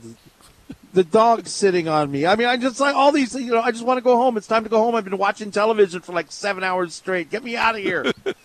And I'm thinking, don't go into overtime. And then I thought, okay, the Bengals are going to, they're moving the ball down the field. Looks like the Bengals got it. No. No. Because I think they had another completion they had another penalty on that drive besides the intentional grounding. And again, when you punt deep in your territory to Patrick Mahomes and KC at home, you just kind of had that sense. So I think that really cost them the game. Again, when we talk about Asai, and it wasn't just that one penalty at the end on Mahomes that cost him the game. Burrow with the intentional grounding was another play that cost him the game. It was more than just that. I'm agreeing that wasn't just one play. You know what? I think it is. I think I was being politically correct. Because if he does that play in the first quarter, you have a lot of time to make up for it. No matter what happens, there's time. If he doesn't hit Patrick Mahomes illegally out of bounds, then maybe they don't move into field goal range. Right. The Chiefs were not moving the ball very well on offense, and they had a couple of injured receivers already, one with a bad back. I mean, they were having trouble moving the ball the entire game. You moved the ball up for them with 8 seconds remaining. And in my mind, argue with me if you want at 808-296-1420. It cost him the game because of what time it happened in the game. It's okay to be, I felt bad for the guy. And I know his teammates all came in the locker room and said, it wasn't you, there's all these other kind of things I had mentioned in the 6 o'clock hour. Well, perhaps if the Bengals could get even 1 yard gained in the first quarter, the game would be different. Maybe, maybe not. It doesn't matter because at the end of the game, you put them into field goal range, and they scored and made a relatively easy kick for Harrison Butker. So I do say it's his fault. But I do say he cost him the game. But to me, it wasn't just that one play, because if Burrow doesn't have the intentional grounding, they're not getting the ball where they're close enough to be where the penalty gets them in field goal range. If they can advance the ball and they have another possession, because it was only third down turning into fourth, Kansas City would have less time, and they're going to get the ball even deeper in their territory. So you can look at it that way as well. But there's other things that have happened. You know what I mean? After then you could say, well, it wasn't on the gunner on the punt team because he let the guy return a 30-yard punt. No, that's right? I think that's a little what different. I'm saying is there was time afterwards to make up for it. Not a lot. Or as you and Bobby Curran would say, afterwards. Not a lot of time, though. But there was time. This was the last play of the game. Boom. He was out of bounds. You lost your head. Don't tell me that, I was trying to push him backwards. You can't push someone backwards if you're behind them. Last time I checked, I never took Phoenix. I never took physics, and I've never been to Phoenix.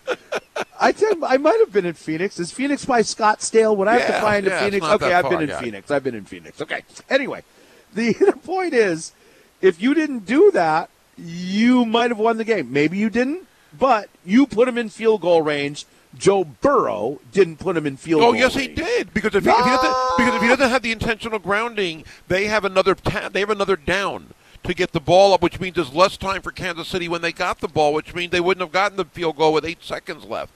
It would have been too late for that. And they didn't have any timeouts left. So I know there was a lot of what-ifs in there, of course.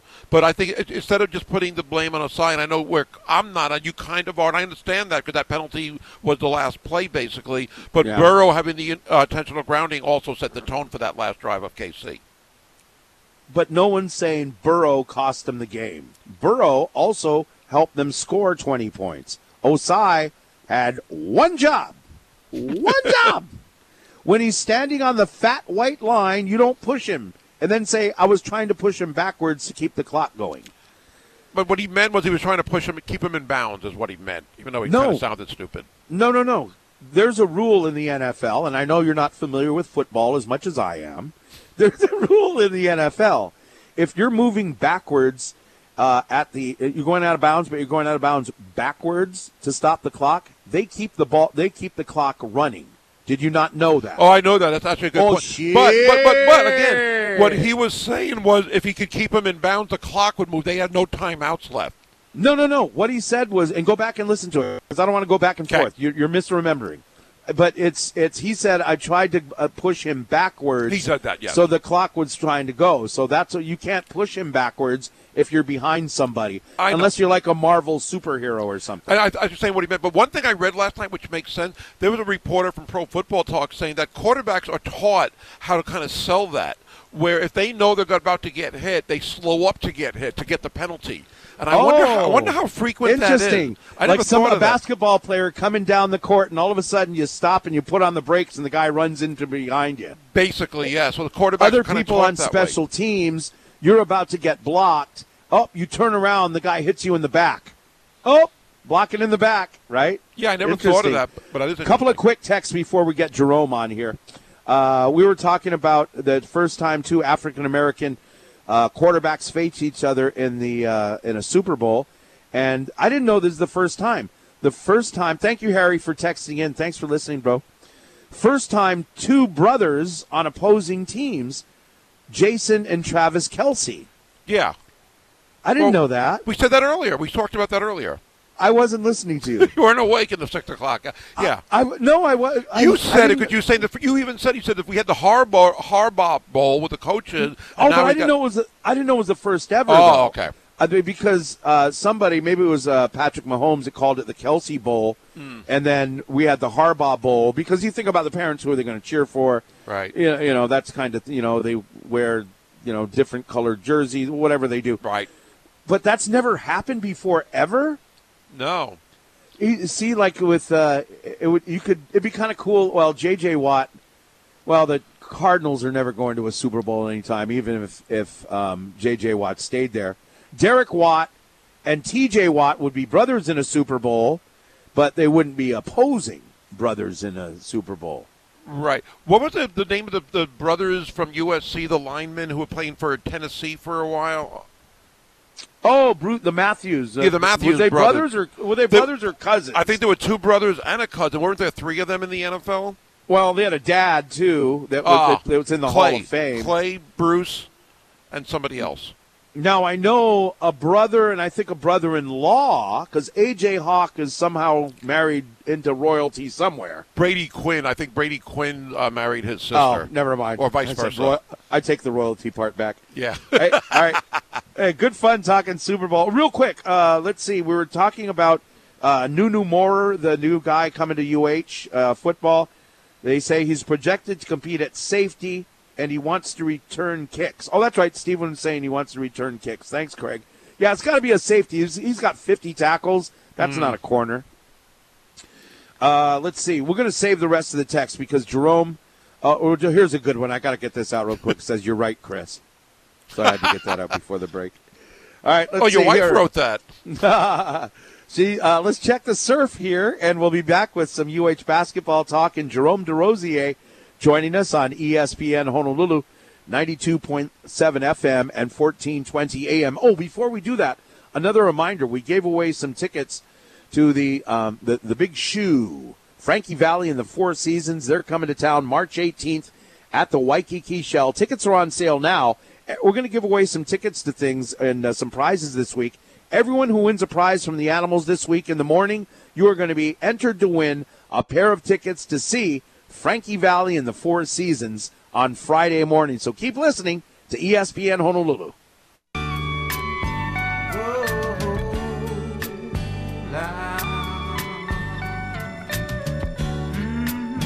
Auburn in that first half. We were hoping for a different result on Saturday. First half was about as perfect a half as you could play. Highest point total. Everything went well for Hawaii in that first half. Yeah, I agree. I mean, I think that our guys did a good job. I think they kind of got over that loss, against Santa Barbara. They came in confident, and I think, like you said, it was a really good first half for us. Now, I mean, if you want to talk about the second half, it wasn't what we wanted at all, to be honest. And Ron Gannett was on with me after the game and talking about how upset and disappointed he was, more than upset, I guess, and proud of the win, of course. But why do you think that happened in Saturday's game? Because you look at Bakersfield, they're understaffed. They only had 8 guys playing, missing a couple of starters. They're not a very good team when healthy, and the first half kind of showed that. But it was a completely different second half. Yeah, it just felt like the guys maybe got a little too content with the way we played in the first half.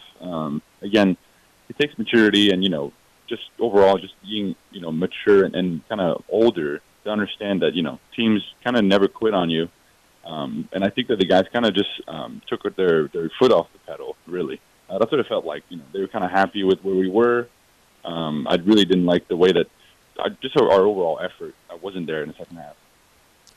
I was actually wondering at some point in the second half if you would jump off the bench and start playing like James Harden did in Saturday's game as well for Philadelphia. But that was with only 4 players. I don't think you have the eligibility, although you should, and that's another topic.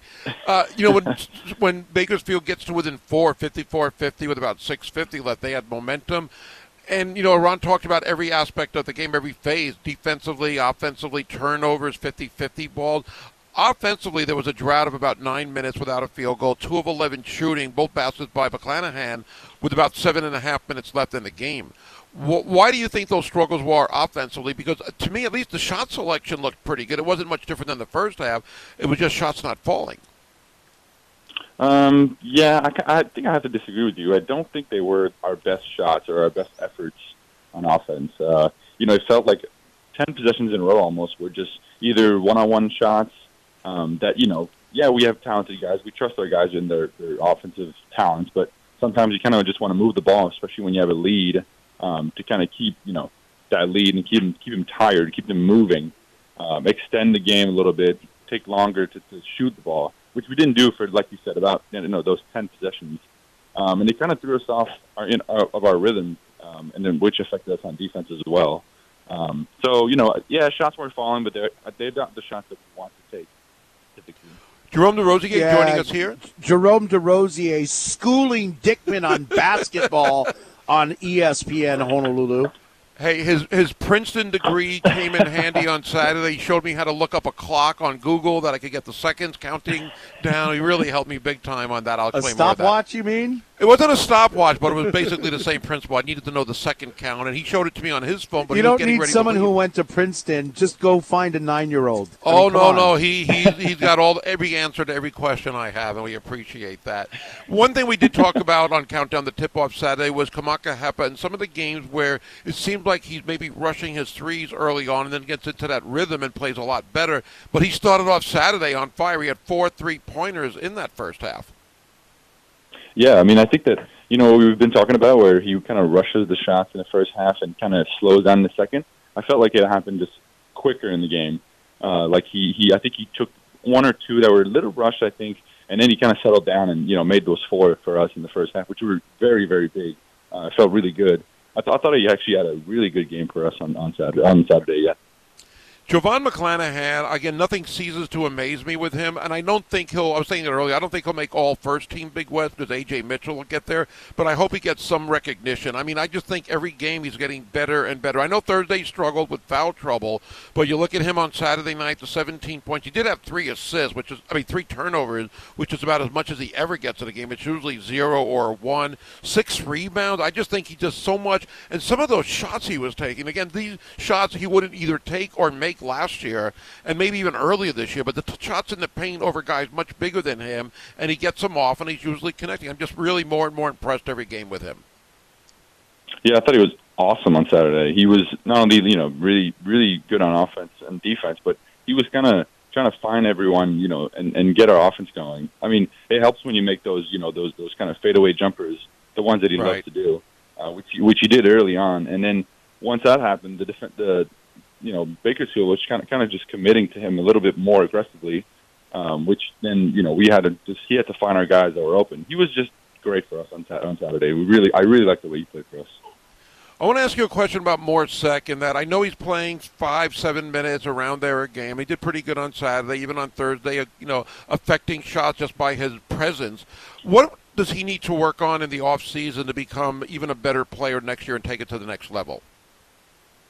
So I think the more is, like, we know he's very strong and very tall. He just needs to work on kind of our understanding of how strong he is and how to control his body a little bit better. There was a play where I think he got hit in the chest, and his arms were up, and, he jumped. He did everything right, or so he thought, and they called a foul. And that's kind of a play where you have to learn that your arms, when you get hit in the chest and the abs, they can't come down at all. So you just kind of have to be, a little bit stronger.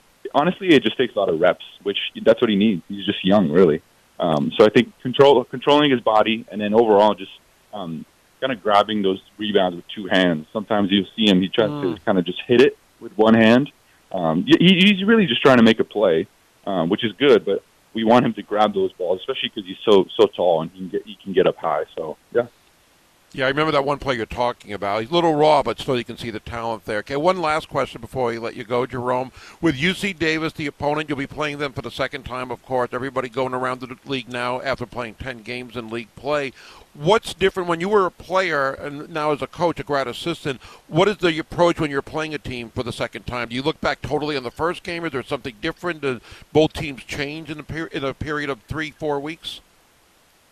Yeah, I think you for sure watched the game that we played against them because obviously they run the same stuff. They have the same tendencies, but teams develop for sure. They make sometimes they make adjustments on offense with even sometimes just play calls really. And then we just have to watch all the games that they've played since we've played them just to see if they've changed. So it's like we just have to take it step by step, and then make sure we write the right game plan for them. But it does help that we've seen them already. And hopefully another victory coming up on Thursday and another very important game. Tip-off is at 4 p.m. Hawaii time. You and I will be on the air at 3 p.m. with Countdown the Tip-Off. Jerome, good to talk to you again. I look forward to doing it again on Thursday afternoon. Yeah, thanks, guys. Have a great day. All right, thank you too, Jerome. Jerome Desrosiers joining us here on ESPN Honolulu via the Aloha Kia hotline. One thing about Saturday's game, Ben Benjamin, our correspondent, is sitting in courtside seats, and right at the end of the game with about 3.5 seconds left before Bakersfield hit that three, one of their players, I think he said it was Colum, he was leaning over, just standing on the sidelines next to Ben, and he was number 4. For Bakersfield, the lead scorer in that game with 23 points, Antavian Colum, and he was saying this is the greatest atmosphere we've seen all year. We love the atmosphere here. We wish we could play every game in this arena. We love it, and I think that was great. Even though there was 4,417 fans, the guy on the other team said that. Yeah, said that. Yeah, to Ben Benjamin. We don't like that. We want them to say this is a horrible atmosphere. We hate playing at the Stan Sheriff Center. We don't want them to enjoy playing us here. I don't think. Well. As long as we get the win, yeah. It just shows how great a venue it is and how the fans can make a difference. And I thought the fans were great both nights. We're starting to get more fans. We're not like, and I was telling Jerome how it was in the early 2000s. 7,000 was the norm. Back in Tulsa and Fresno State. Yeah, it was the norm back in the early 2000s. We're not there, but at least we're getting more than the 2,000 or 3,000 we were getting 4 or 5 years ago. It's starting to get up to the 4,000s on a weekday and a weekend. I don't remember it was like 2,000 or 1,000 people. That's small. Yeah, I don't remember. I'm not doubting you. I don't remember it being that small. We had a 4 number or 5 of years ago. Yeah, we had a number of games where if you broke 4,000, it happened maybe once a year. Oh, that's crazy. Yeah. So at least we're getting up there again. So that's encouraging. Well, the good thing, you don't have the huge numbers, but these are good fans. You Yes. know what I mean? They get loud and they're smart fans. They know what they're watching. You still have some people, reading the newspaper during the game and stuff like that. It's like, why did you even come? You're missing the game. True. Anyway, all right, 8:49 here. Check it out on your way home. If there's a lot of traffic, pull on over and head over to Dixie Grill, Barbecue Hut, and Crab Shack. That's right, Dixie Grill in Aiea has the best happy hour on the islands with 32-ounce Bud Lights, just $6. Jack Daniels and Jameson, also $6. Grind some peel-and-eat shrimp, buffalo fries, fried crab, stuffed deviled eggs. Oh, sounds good. They got a lot of different kind of poo-poos there. Life is too short to sit in traffic. Head on over to Happy Hour at Dixie Grill.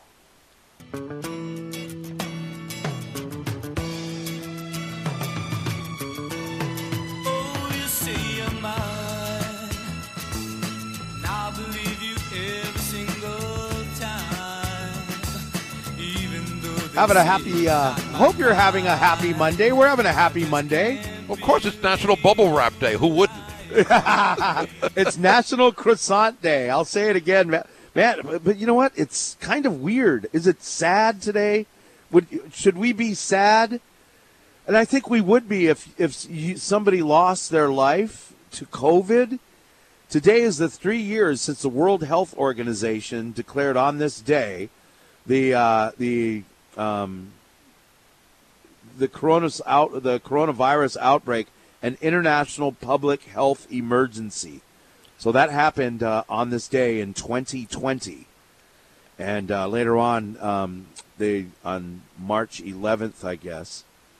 March 11th, Around there is when everything really broke that's loose. when it was a global pandemic, and think how fast that spread. Do you remember? Very. It was like there was some guy in Wuhan, and this happened, and then it was like a month later, oh, that's all, because a lot of stuff doesn't affect us here in Hawaii. We're out in the middle of the Pacific. So I think that what a lot of us thought is, hey, this is a thing going on in Europe or China. And, somebody in America got it. And then it was like all of a sudden, before you knew it, what? In Hawaii? Oh, that's just one person, right? Yeah. Exactly. I remember reading a paragraph about it in the mainland paper, and it was like anything else you read about from 10,000 miles away. Don't want to affect us. And I remember, I think the first victims were in a Seattle nursing home, and then it was somebody in New York City that got it. And then like a day or two later, it was like thousands of people all around the country. And it really grew from January 30th to middle of March when everything got kind of shut down all around the country. We have a series on our social media on YouTube, and I think it'll be on our website, called The Difference Maker. And it's about inspiring local sports stories. And I don't know if you remember Zeus White. He was a running back. And I believe it was at UH. I remember he was with the Hawaii Hammerheads in 1999. But he had vision only in one eye. And our latest episode of The Difference Maker, which is coming out real soon, is about his son having to deal with his dad who passed away. Zeus White was one of the ones that passed away during COVID. Oh, wow! So it's kind of inspirational. Keep your eye out for that. I'll mention it if we happen to when the video comes out. I think it comes out this week. But anyway, all right. Well, gosh, it's time for us to go. Coming up today, remember we have Let's Talk Sports. That's going on with Kanoa Leahy. Josh Pacheco's on at 3, and we've got the HHSAA girls basketball action. First round, Kaiser and Kamehameha Kapalama on CBS 1500. That's at just about 6 o'clock on CBS 1500. John Tamanaha with that call. See you tomorrow.